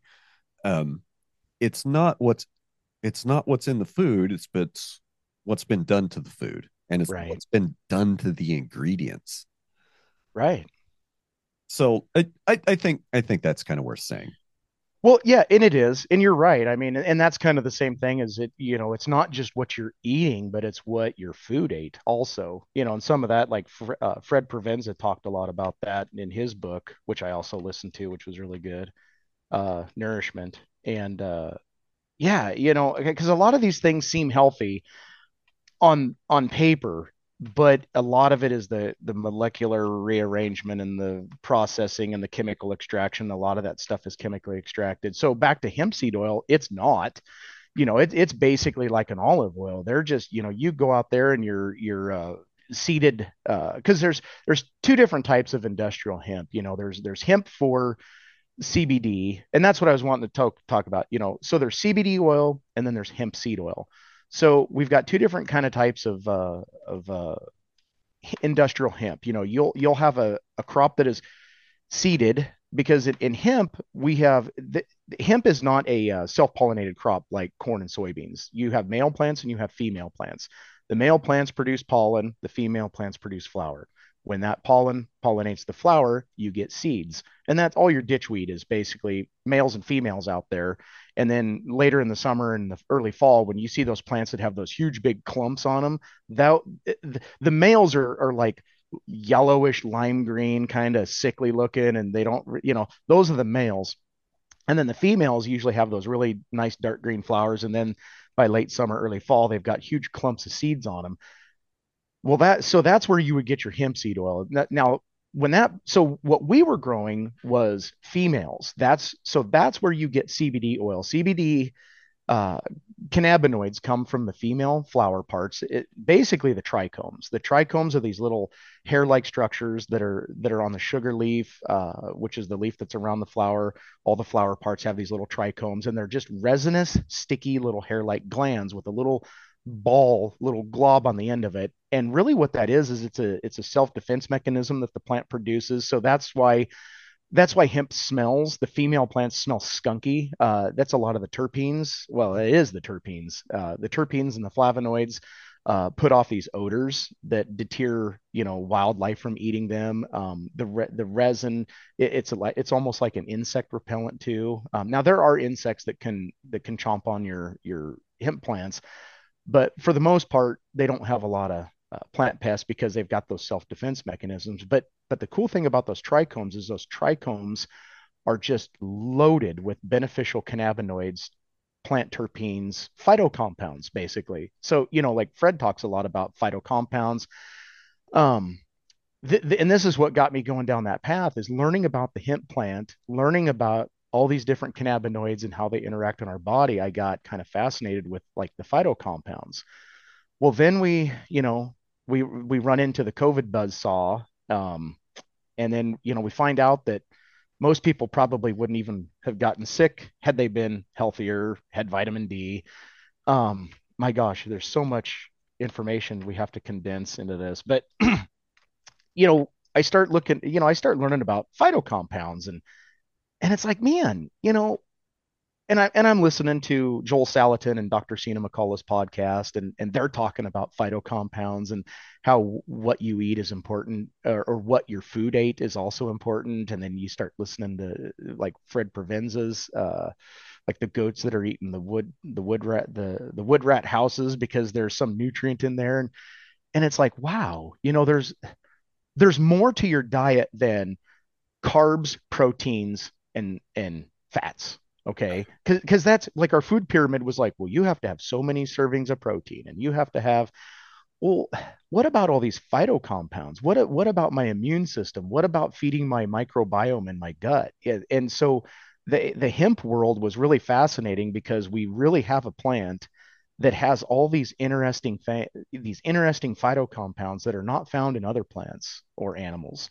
Um, and what's interesting is the reason that CBD became such a popular product is because, in the 80s and 90s, when our federal government was doing cannabis research, our federal government spent hundreds of millions of dollars in the 80s and 90s doing cannabis research because they were trying to prove that cannabis would cause cognitive decline and brain damage. And so they had all these paid researchers doing all this research. And what they found out was that not only did they find out that cannabis use does not cause cognitive decline and brain damage, but they discovered the endocannabinoid system within our own bodies.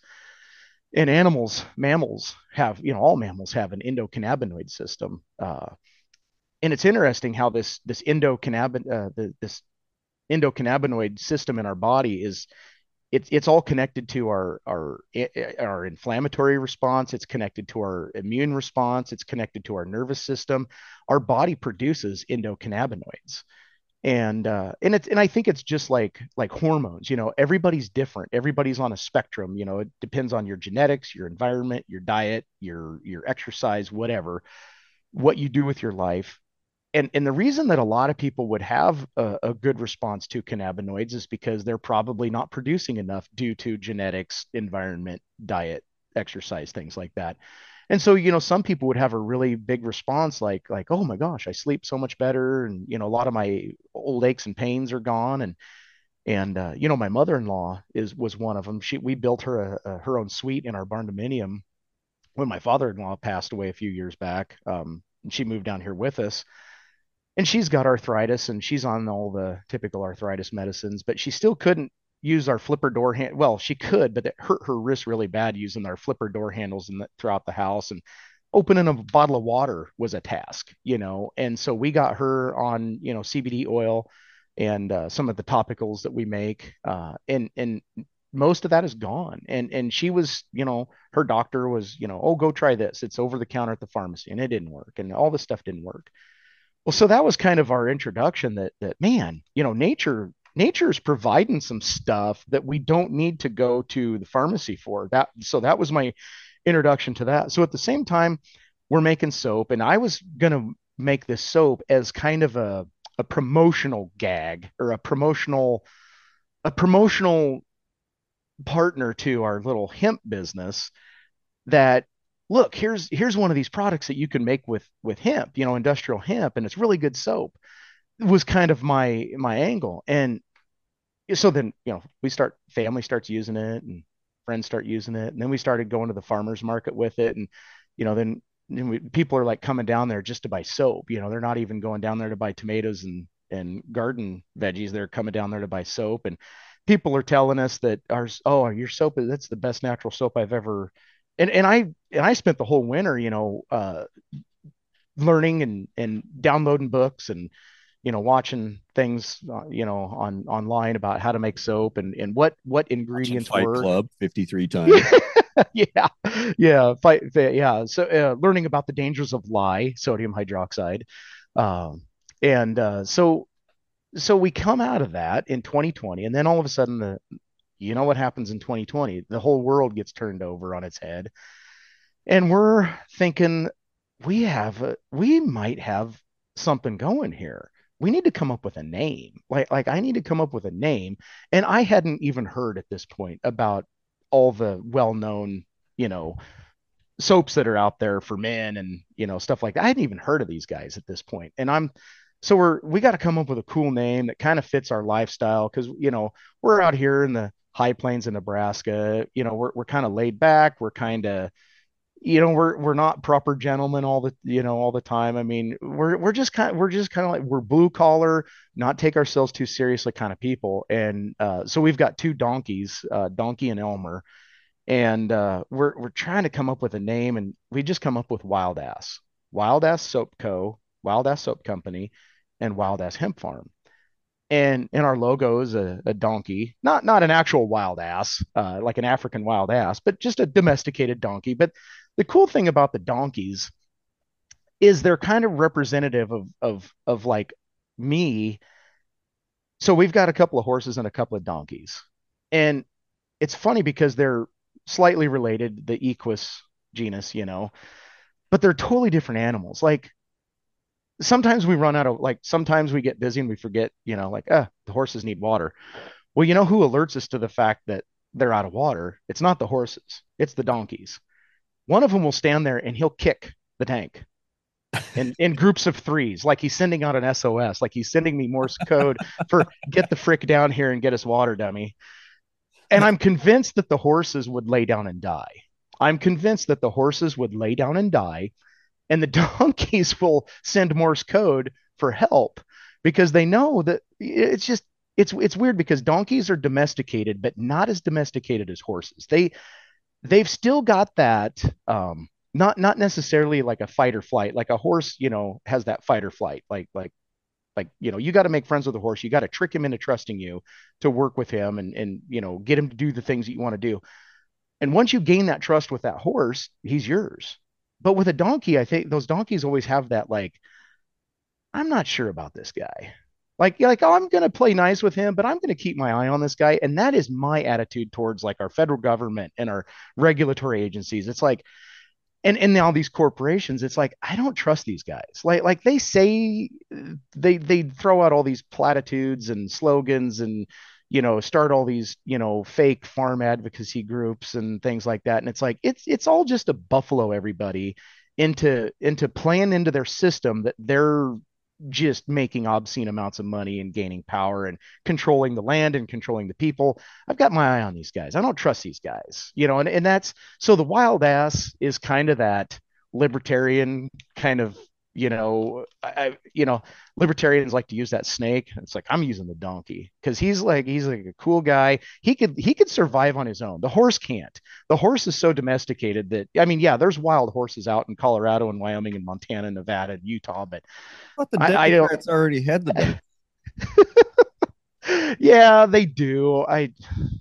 They do, but they're not a donkey. They're I don't know. I don't know what Jackass. the dodo bird. The dodo bird is what they are. And the But it's Republicans more are of a just jackass than a and the donkey. Republicans are just the same. It's just I don't that's why I don't even want to get into politics. They're both captured and controlled regulatory agencies in my estimation. But anyway, Yeah, so yeah. we started.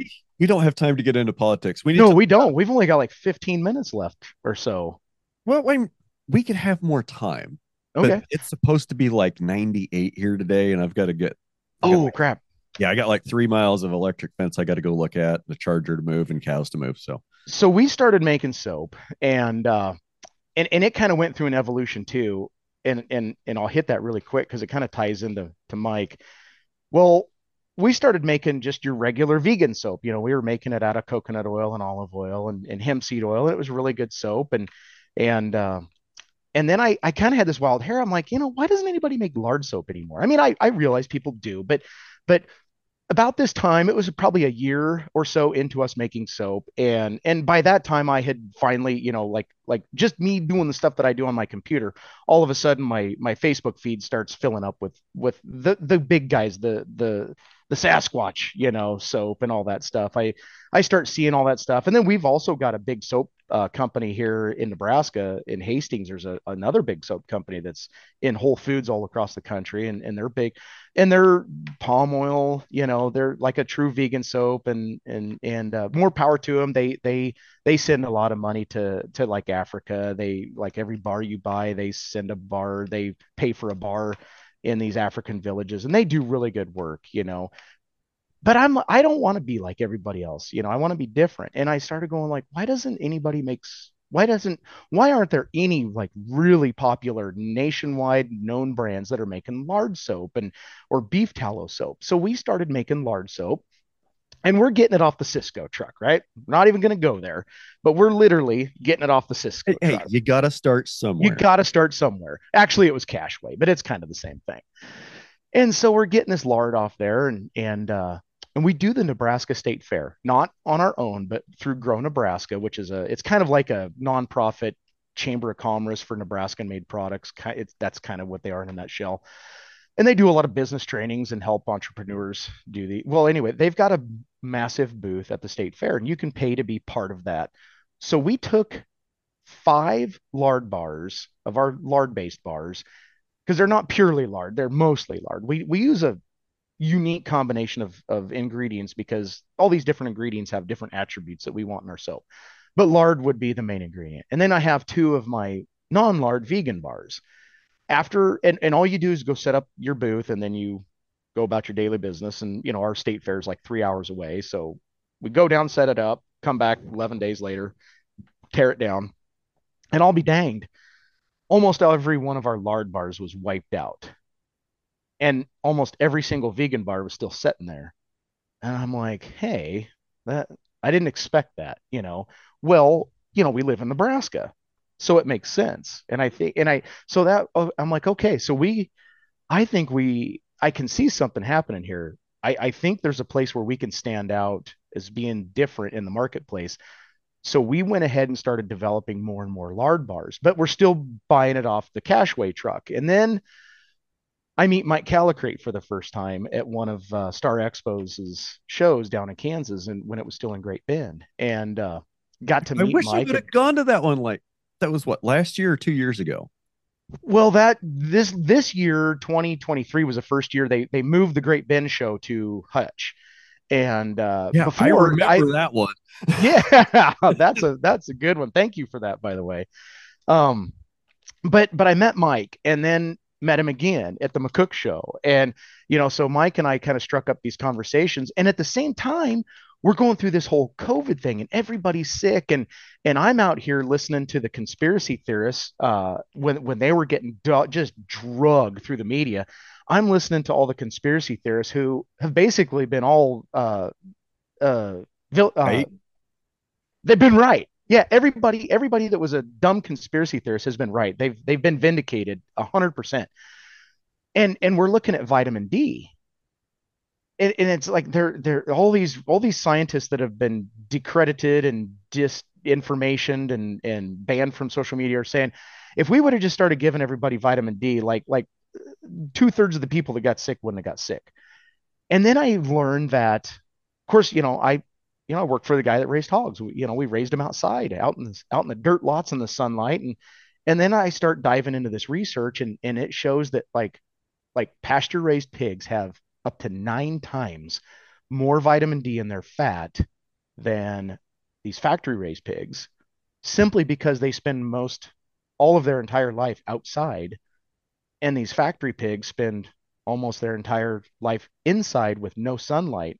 Not to mention the fact that they've got some sort of a mono scientific diet that's based on maximum return for the corporation that's farming them in these warehouses versus a pasture raised pig that is an omnivore, might be rooting up roots and worms and grubs and stuff, has a more of an omnivore diet, right? So I got to talking to Mike, and I'm like, so could I buy lard from you? And he's like, yeah, we sell lard. And I said, could I buy like hundreds and hundreds of pounds? Like, can you keep up with that? He laughs. He's like, yeah, we can keep up with that. Because I was really into what he was doing. I'm still fascinated by Mike. He's such a cool individual. He's the reason that I found your podcast in the first place, because after I met Mike Calicrate and talked to him for a while, and listened to that man talk, give a speech similar to the one you and I gave at the last Kansas Ag Show. I'm like, man, I gotta hear this guy talk. And I was just getting into podcasts, listening to podcasts at the time, and so I'm searching Spotify for podcasts that I'm searching for Mike Calicrate. Like, I know this guy has given more talks.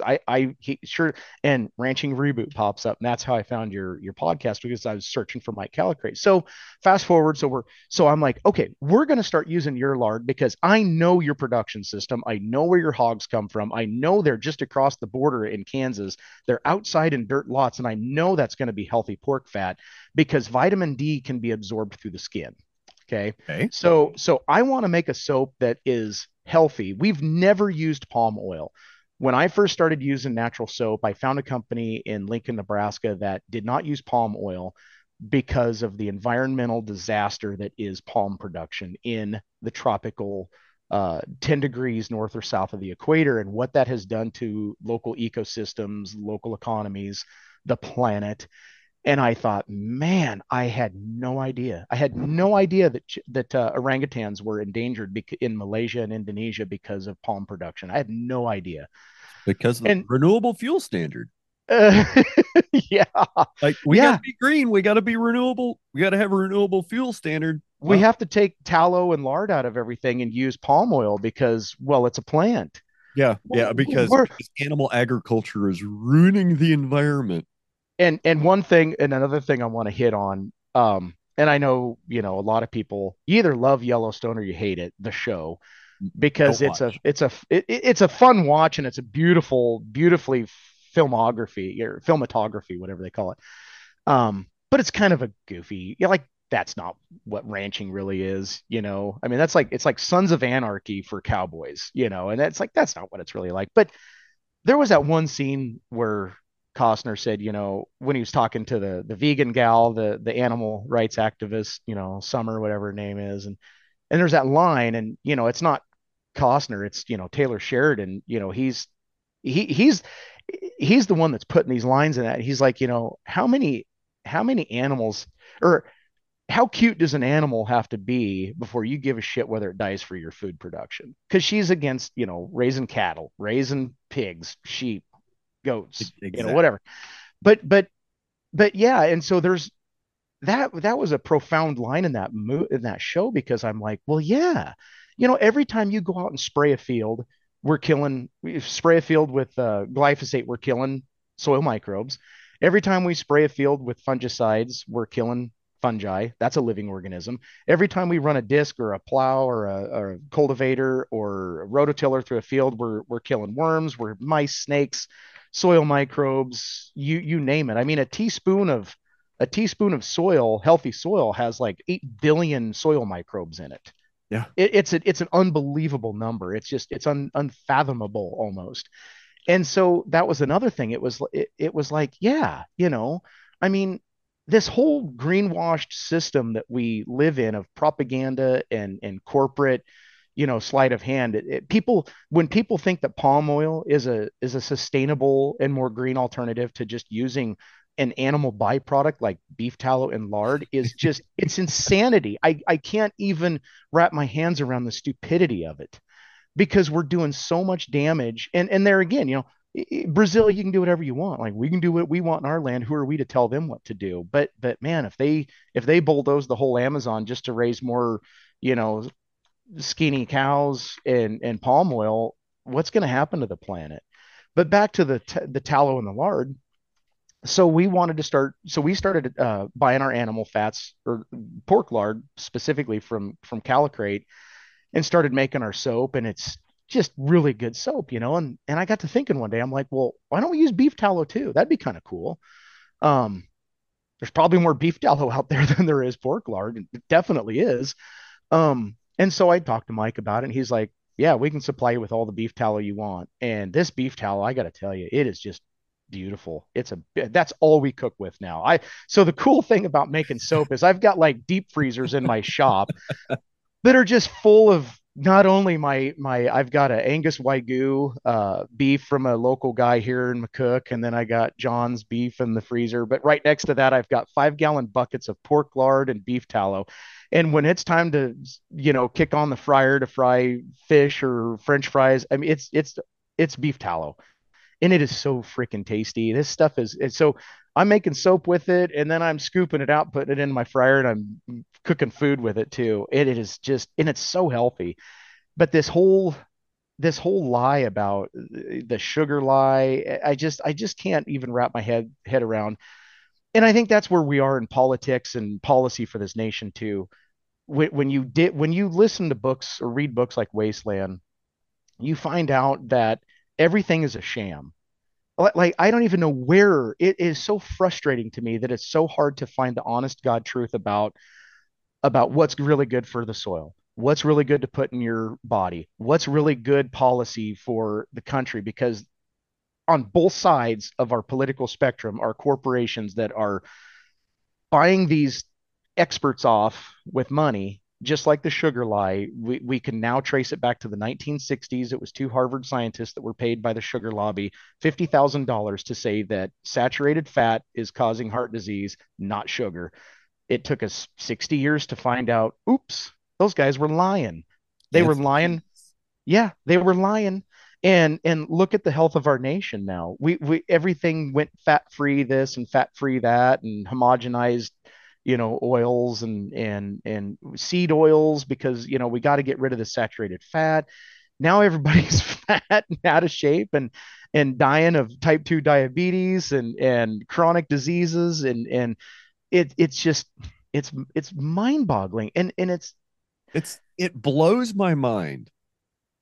Like, it's such a strange time in history that we have obese people that are classified as in poverty and on government assistance. mhm. Like, that's just so weird. It's just so strange. Like, at no other point in human history has society been so embarrassingly wealthy Mhm. that we have unemployed obese people. Yeah. No, and nobody's the bad guy again. Nobody's the bad guy. Nobody has really chosen. No one chooses to be unhealthy or to be obese. I mean, yeah, I mean it's a choice, but well, it's just kind of like I was saying. Like I know now what I should be eating, but it is so damn hard.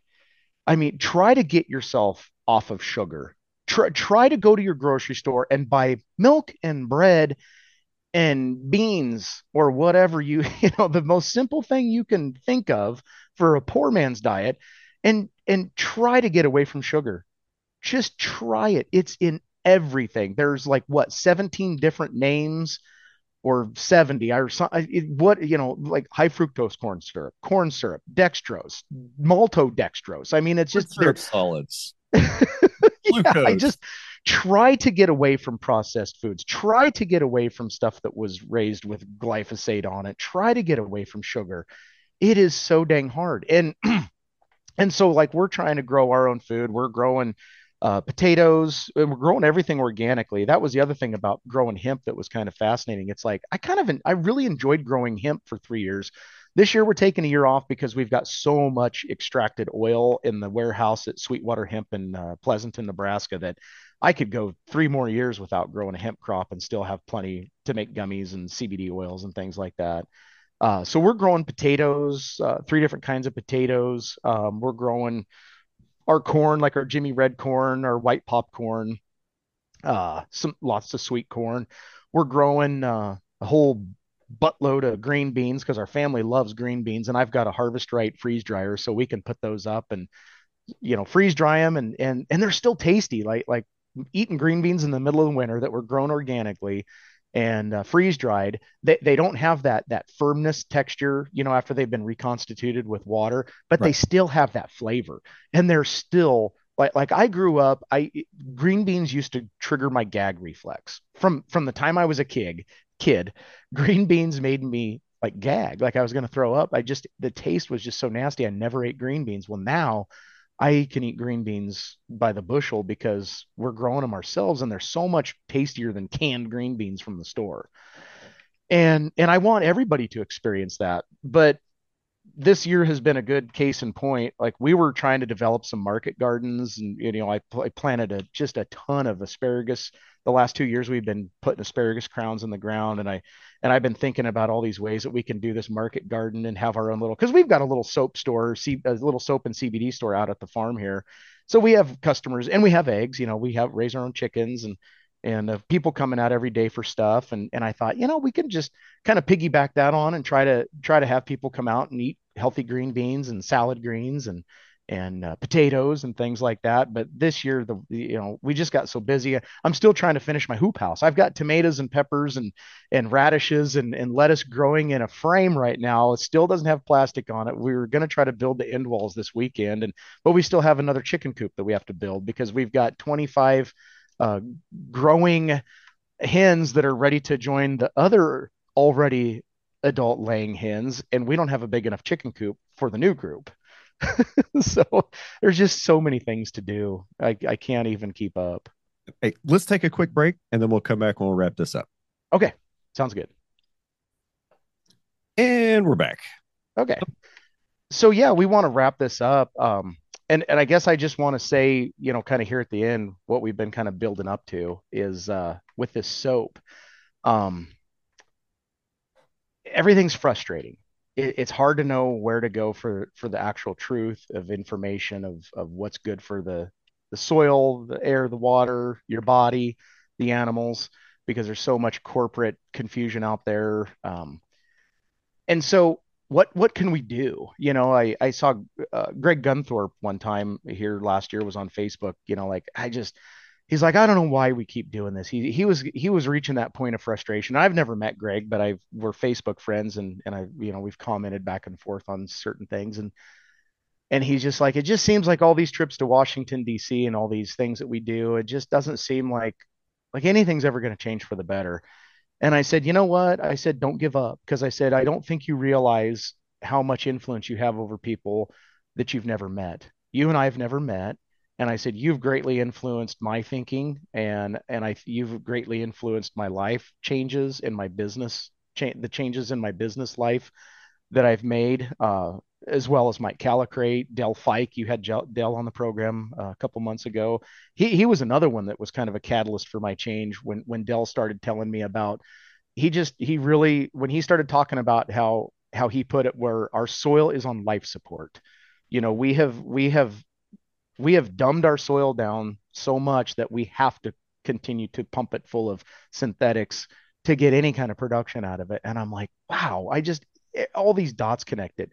So where does Wild Ass Soap and Wild Ass Hemp Farm fit into that? I can't go out and be a spokesman. Um, I can't really go give talks. I mean, I can talk on a podcast, but I think podcasts are where I think the podcast world is the only place where there's really truth right now, because it's not the CEO of Tyson out there talking. It's not the paid industry experts that are skewing their research for their person that's paying the bills. It's real people coming out and talking. It's real boots on the ground. I think the doing podcasts is where there's still truth, but where what we're trying to do with our soap is say, look, this is what palm oil does. Just one example. This is what palm oil does. These people that are out there saying that they're using ethically sourced and sustainably sourced palm. Well, how do you know? It comes from Malaysia. Where did you go see this plantation at? How do you know it's ethically sourced? How do you know there's not slaves, indentured servitude on this farm? Our fats are coming from these cattlemen in Northwest Kansas, family farms, family ranches. That's where our fats are coming from. Yeah, we still use some coconut oil. We still use some olive oil. We use the hemp seed oil and some shea butter. And we buy our shea butter directly from a company. Well, it's ethically sourced, and you can get on their website and see these gals have formed a cooperative there in Africa that they work with this Canadian company. They set their own wages and they set their own prices, and I pay a lot more for this shea butter than I could through a standard supplier. But I just like the idea that I'm helping people. We're helping people. But the 70% of our soap is a locally regionally sourced beef tallow or pork lard, and it's healthy because these animals aren't factory animals. But what we're doing with the soap is we're, like Mike Calicrate really got me when he started talking about how our rural communities are in a state of decline, the vulture capitalism that's happening, the resource mining that's happening, and it's not just mining water and mining soil; it's mining money out of these communities. I mean, we're going into all these corporate entities. Mike was telling me here this last winter that there's a new development going in Colorado Springs, and he talked to a local store owner who wanted to open up a second location in Colorado Springs at this new business development, and they were told that local small businesses were not welcome. The only businesses that were going to be welcome there are corporate franchises and corporate chains, because they can pay higher rents because they externalize the cost of labor and production, and they utilize government subsidies, like just our welfare system, It's for also local. lower. It's going to be a lot less risk for the developer. And I get that, and that's the thing, because they can pay higher rents, and but it's like It's not just that like they a just pay higher rents. It's, if JC Penney's, if I'm a developer and I'm building 5,000 homes, or however many, building 1,000 home in a master plan community where there's going to be a hospital, there's going to be schools, and there's going to be stores, shopping, gas stations, whatever. If I'm developing that, I want to make that as attractive as possible. mm-hmm. And okay, not the mindset I'm in currently, but a big business mindset, big development mindset that guy probably is in. Yeah, he's going to select businesses. He's going to work with big businesses that have a track record of not going broke and not closing. Yep. Because he wants to do the best he can. Is he being a bad guy? No. He wants to build a community, and he wants to, he's trying to feed his family too. So he's going to go with the most sure thing, the thing that makes the most sense. Yep. And nobody's the bad guy. It's bad for a lot of people, but like you said, he's not the bad guy. These guys are not. At some point, some of these companies, they are bad guys. There are bad guys at Smithfield, and there are bad guys at Tyson, and there are bad guys up there that are intentionally preying, they're intentionally mining because they know they can. And but down, when you go to Walmart, your local Walmart, there's no bad guys there. There's no bad guys in that building. Those are people in your community, and we're all trying to make a living. But the thing that we're trying to do with Wild Ass Soap is we're trying to, we sell retail online, we sell in our store, but we also do wholesale. And right now we've got the wholesale in, I don't know, 5 or 6 different states. It's nothing huge. I mean, we've got like 2 places in Texas that, well, I just shipped some out a couple days ago to Granbury, Texas, down. It's like southwest of Fort Worth. We've got some soap for sale down at the stockyards in Fort Worth. We've got it for sale in Nakona, Shamrock, and now in Granbury. We've got some soap for sale in Kansas, Colorado. Ranch Foods Direct in Colorado Springs, both locations sell our soap because we're using their. It's pretty cool. So we're trying to grow our wholesale, and the thing that we're doing is, we're trying to grow this with other small businesses. Let's just say I got a phone call from Walmart tomorrow, and they said, we think what you're doing is cool. We want to sell your soap.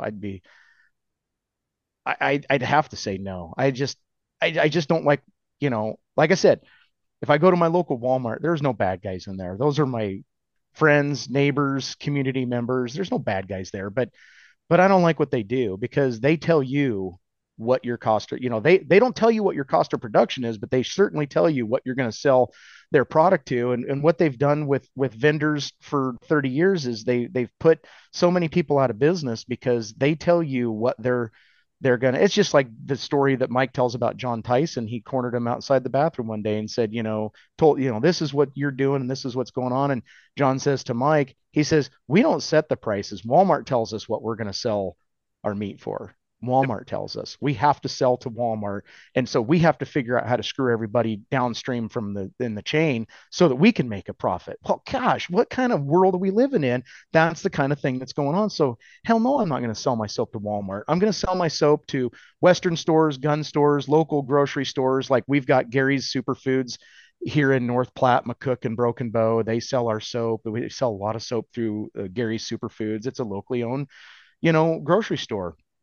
And yeah, we sell it in boutiques and all over the place. But what's really exciting is we just pulled the trigger on a big cargo trailer, a bumper pull cargo trailer. We've been dreaming about having this mobile soap shop, so we can go to. Well, we're not going to use it at the state fair. We have our own booth at the Nebraska State Fair this year, so we'll see about 1 million people at the Nebraska. Or no, we'll see.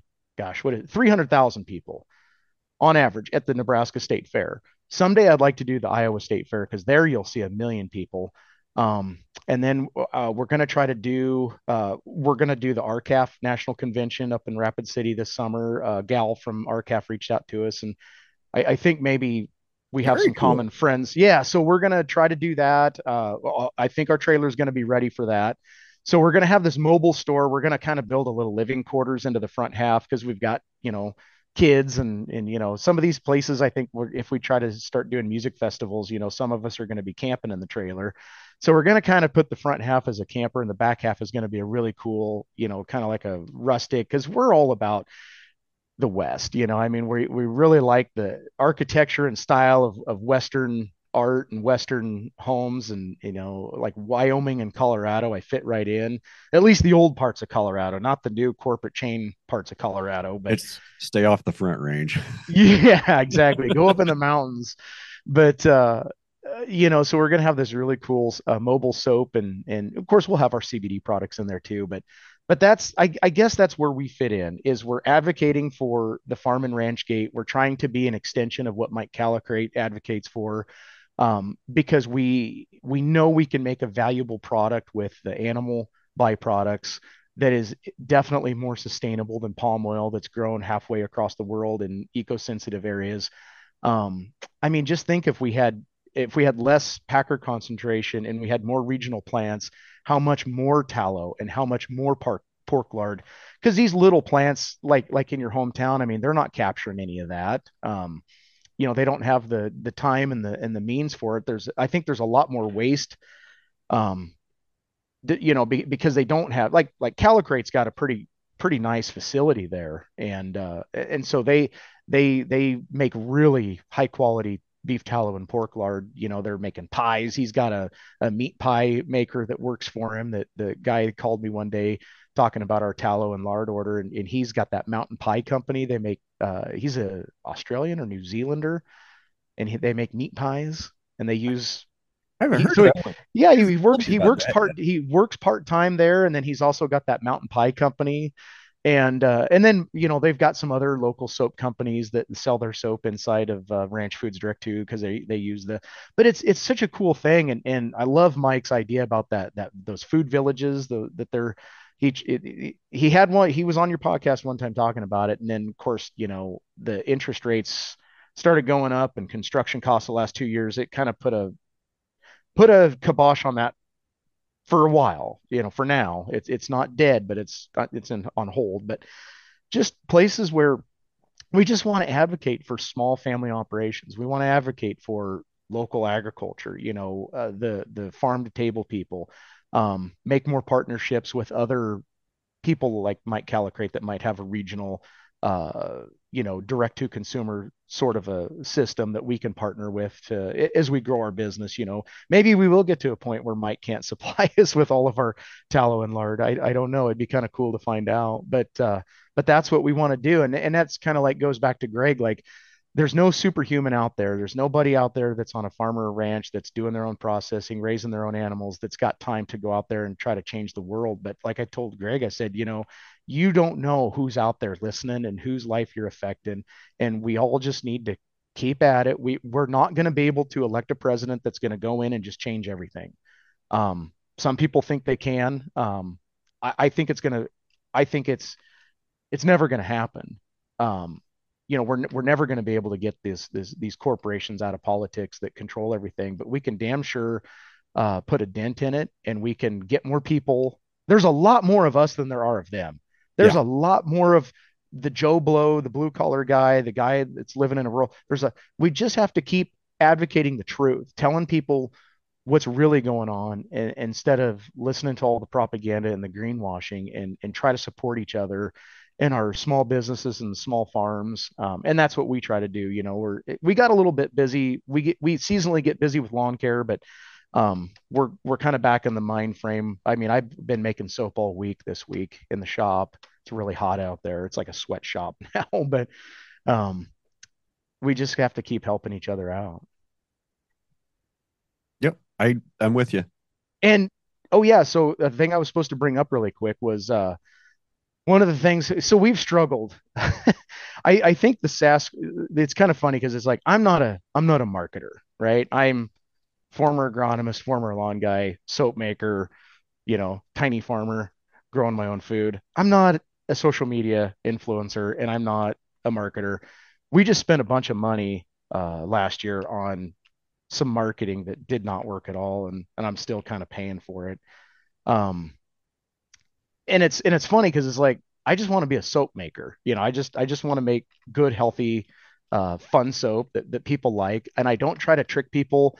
Yeah, we use fragrances in our soap. Some of our soap we use, essential oils, and some of them are just fragrances, and we buy good, high quality fragrances that are paraben free and phthalate free. But and I have honestly, I've gone through the MSDS sheets, and I've looked up every single ingredient of every fragrance that we use.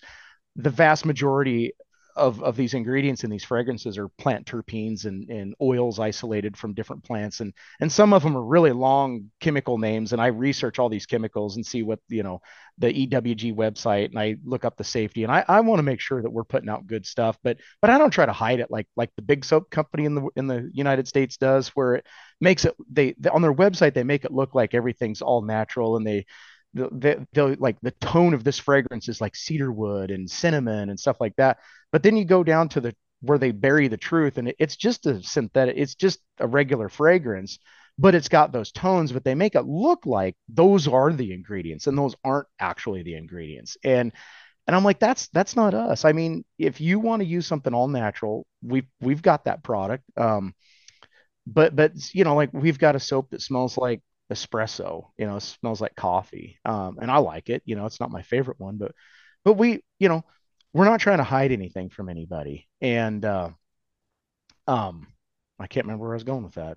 It happens to us all the time, us old Yep. guys. All right. But So oh yeah. So the other thing is, yeah. So I'm not a marketer, but I think the funny thing is I think like these other big companies, what they are, they're a marketing company that sells soap because they're so good at marketing. Like most of their budget is marketing, and their soap is kind of like subpar. And we're different. Like we're making soap. We want to make really good soap, but we suck at marketing. Like I have no idea what to do for marketing. I don't know what direction to go. I don't know how to spend my money in marketing. And everybody's out there to get your money. That's they just every I had like last year we had all these marketers coming at us, and everybody had a different plan. And all they want to do is sell you something. That's all they care about. They don't care if I sell a single bar of soap. They just want a 6 month contract that's going to cost $13,000, And then they didn't have to like even sweat a single drop of sweat to make that money. And I'm out here sweating bullets because it's not working. So one of the things that we wanted to do is set up an affiliate program, and I've had a lot of people asking me about it. And I kind of struggle because I do my own website, and there's another thing that I'm not, educated in and versed in, but I'm trying to run my own website, and it's a pretty decent website, and it I'm could be trying to do better. my own too, and it's not easy, folks. If you Yeah, it's easy to it's make old. your own website. It's not easy. I mean, it's easy to make a website, but to make one that works good, that there's a lot of work involved. So we've got the affiliate program. Now, anybody that wants to be an advocate for Wild Ass Soap or a salesman for Wild Ass Soap just has to go to our website and sign up as an affiliate, and you can make money. Um, just like you do with like the boba links. We like those. We always keep them in the house in stocks. A lot of times they're a lunch replacement for us because we're busy on the go, and it's a good, doesn't have added sugar, no preservatives. It's fermented grass-fed beef. I love it. They're so tasty. They just And sent me like 10 packs yeah, as part of my sponsorship deal. So I'm you're lucky. Well, you're getting soap too, right? yeah. I Yeah, was a little that's I what was you a little said. late on that, but if it hasn't shown up yet, you're probably going to see it Monday or Tuesday. I was a little That- bit late. I didn't get it done before we went to Wyoming, so I had to do it this week when we got back and trying to get caught up. But I That's believe. okay. I'm out of deodorant. Like just it was the night before last. Oh crap! I didn't send any. That's a fine. I'll get on the website and I'll get some Okay. bought. But, Well, I believe uh, in value for value. One of my other favorite podcasts, and I don't listen to him all the time, is the Podfather. Adam Curry and okay. the No Agenda podcast. It's a really good podcast, and they believe in the value for value. They don't charge um like some podcasts, and I've tried that Patreon thing. I've tried it twice, and for some reason it never goes through. And I thought, I'll just start sending you soap on a 3 month subscription basis. I'll send you soap, and that is my value for like I get a value out of your podcast, and so I want to send you something for the work that you do that helps us out.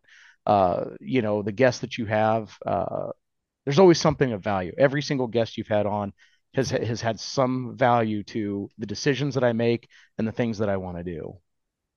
Thanks. So there's good value in that, I and it's try to worth. put in a lot of effort to making sure I have a good guest. The host, yeah, we'll worry about him Well, later. this one you really fell off on this one. I don't know what you're. Yeah, I I don't don't know. know how you're gonna make up for this one. Yeah, I don't know. Nobody's gonna listen to it. I'll lose my whole subscriber base. So Uh, yeah, you can be an affiliate. Anybody can be an affiliate. I now bear with me. We're gonna have to figure this out. We're gonna have to grease these wheels a little bit because I okay, well, guarantee you they're gonna be a little squeaky. there. Okay, so here's what we're gonna do. I got set up on. I set up my link on your affiliate program last night Yesterday, yesterday yeah. when you sent that to me. Okay, so I'm gonna put that link in the show notes, Okay. and I'm also gonna like, and that'll just say buy wild ass soap here. Yep. Click that. But while you're there on the Wild Ass Soap website, you can also click around and find the affiliates tab and fill out for your own affiliate program, right? Yep. Anybody And can be an affiliate. you guys don't just have soap, and we mentioned deodorant. Um, Ranch balms are really popular too. We I, so we make a balm. you got to put a little bit of you got to firm that up just a little bit so I can use it for beard balm, buddy. Yeah, I got to figure something out. There's a lot of cool things that I want to do. Beard balm's one of them. I just need to. Yeah, we time. time is the elusive resource that there's just never enough of. Yes. But we used to have a lotion. We still have a lotion, and we were just buying a lotion base because people were like, "Oh, do you have a lotion? Yeah, I'll buy this base, this all natural lotion base, and then we'll add our fragrances to it, so you can kind of have your lotion and with your soap." Well, then we decided that the beef tallow is such a healthy animal fat that we want to make an all natural, like a non lotion kind of a skin moisturizer. So we basically make a real simple ranch balm, is what we called it, because we know exactly where this animal fat comes from. It comes right off the ranches in Northwest Kansas. We know we shake the hands. We're out there shaking the hands with the people that are growing this animal fat that is fantastically natural and healthy skin moisturizer. So we make this ranch balm with jojoba oil, beef tallow, and hemp seed oil and some fragrance. And it's been really popular. We're getting ready to put it in new packaging that's going to be better, so that the oils don't kind of like seep out the lid. Those little metal tins are kind of hard to open sometimes, and there's no seal on them. So the oils can kind of osmosis themselves out of Yeah. that lid to can contact area. So the new plastic containers will have that foam insert, and it'll keep the oils inside better. Not that it's liquid oils, but it's just, yeah, you know what I mean. It just somehow that oil finds a way out, when you don't have a seal on there. So, Yeah. Yeah. All but right. yeah, we've got all that stuff on there. So yeah, anybody can be an affiliate, and then you've got your own affiliate. Now that's the thing we got to figure out. I just want to, we're going to figure this out over the next few weeks. When people start signing up, you've signed up, to make sure that you can access your dashboard and see what your payouts are going to be. But yeah, anybody, it's kind of like the wholesale. We've got all these stores, not a lot of stores, but we've got stores all over the country that keep selling our soap and keep coming back for more for their little stores. And it's just a good thing to do. I just love working with other small business owners. Everybody's out here fighting in the trenches, trying to support a family and make a good life for themselves, and we want to help be part of that. Yep. Well, I would use your soap even if you weren't sending it to me. I would happily give you money for your soap because it's a good product and I believe in what you're doing. And you can find links to Wild Ass Soap. I'll find the rest of your social links. Yeah, we're on Throw them in the Facebook. show notes. Find us on Facebook at Wild Ass Soap, or Wild Ass Hemp Farm. Follow us there. We're on Instagram.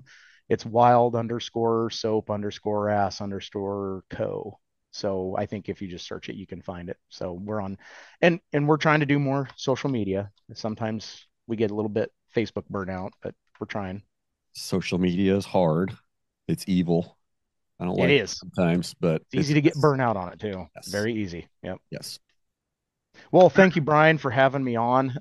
I told the family a year ago, I was like, wouldn't that be cool if someday we get noticed enough that like we were asked to be on the Ranching Reboot podcast? That would be so cool. Like that would be like a milestone for our little company to be on somebody's podcast that's had on, all these really fantastic, interesting guests that are doing amazing things. So I did it. I can You're quit there.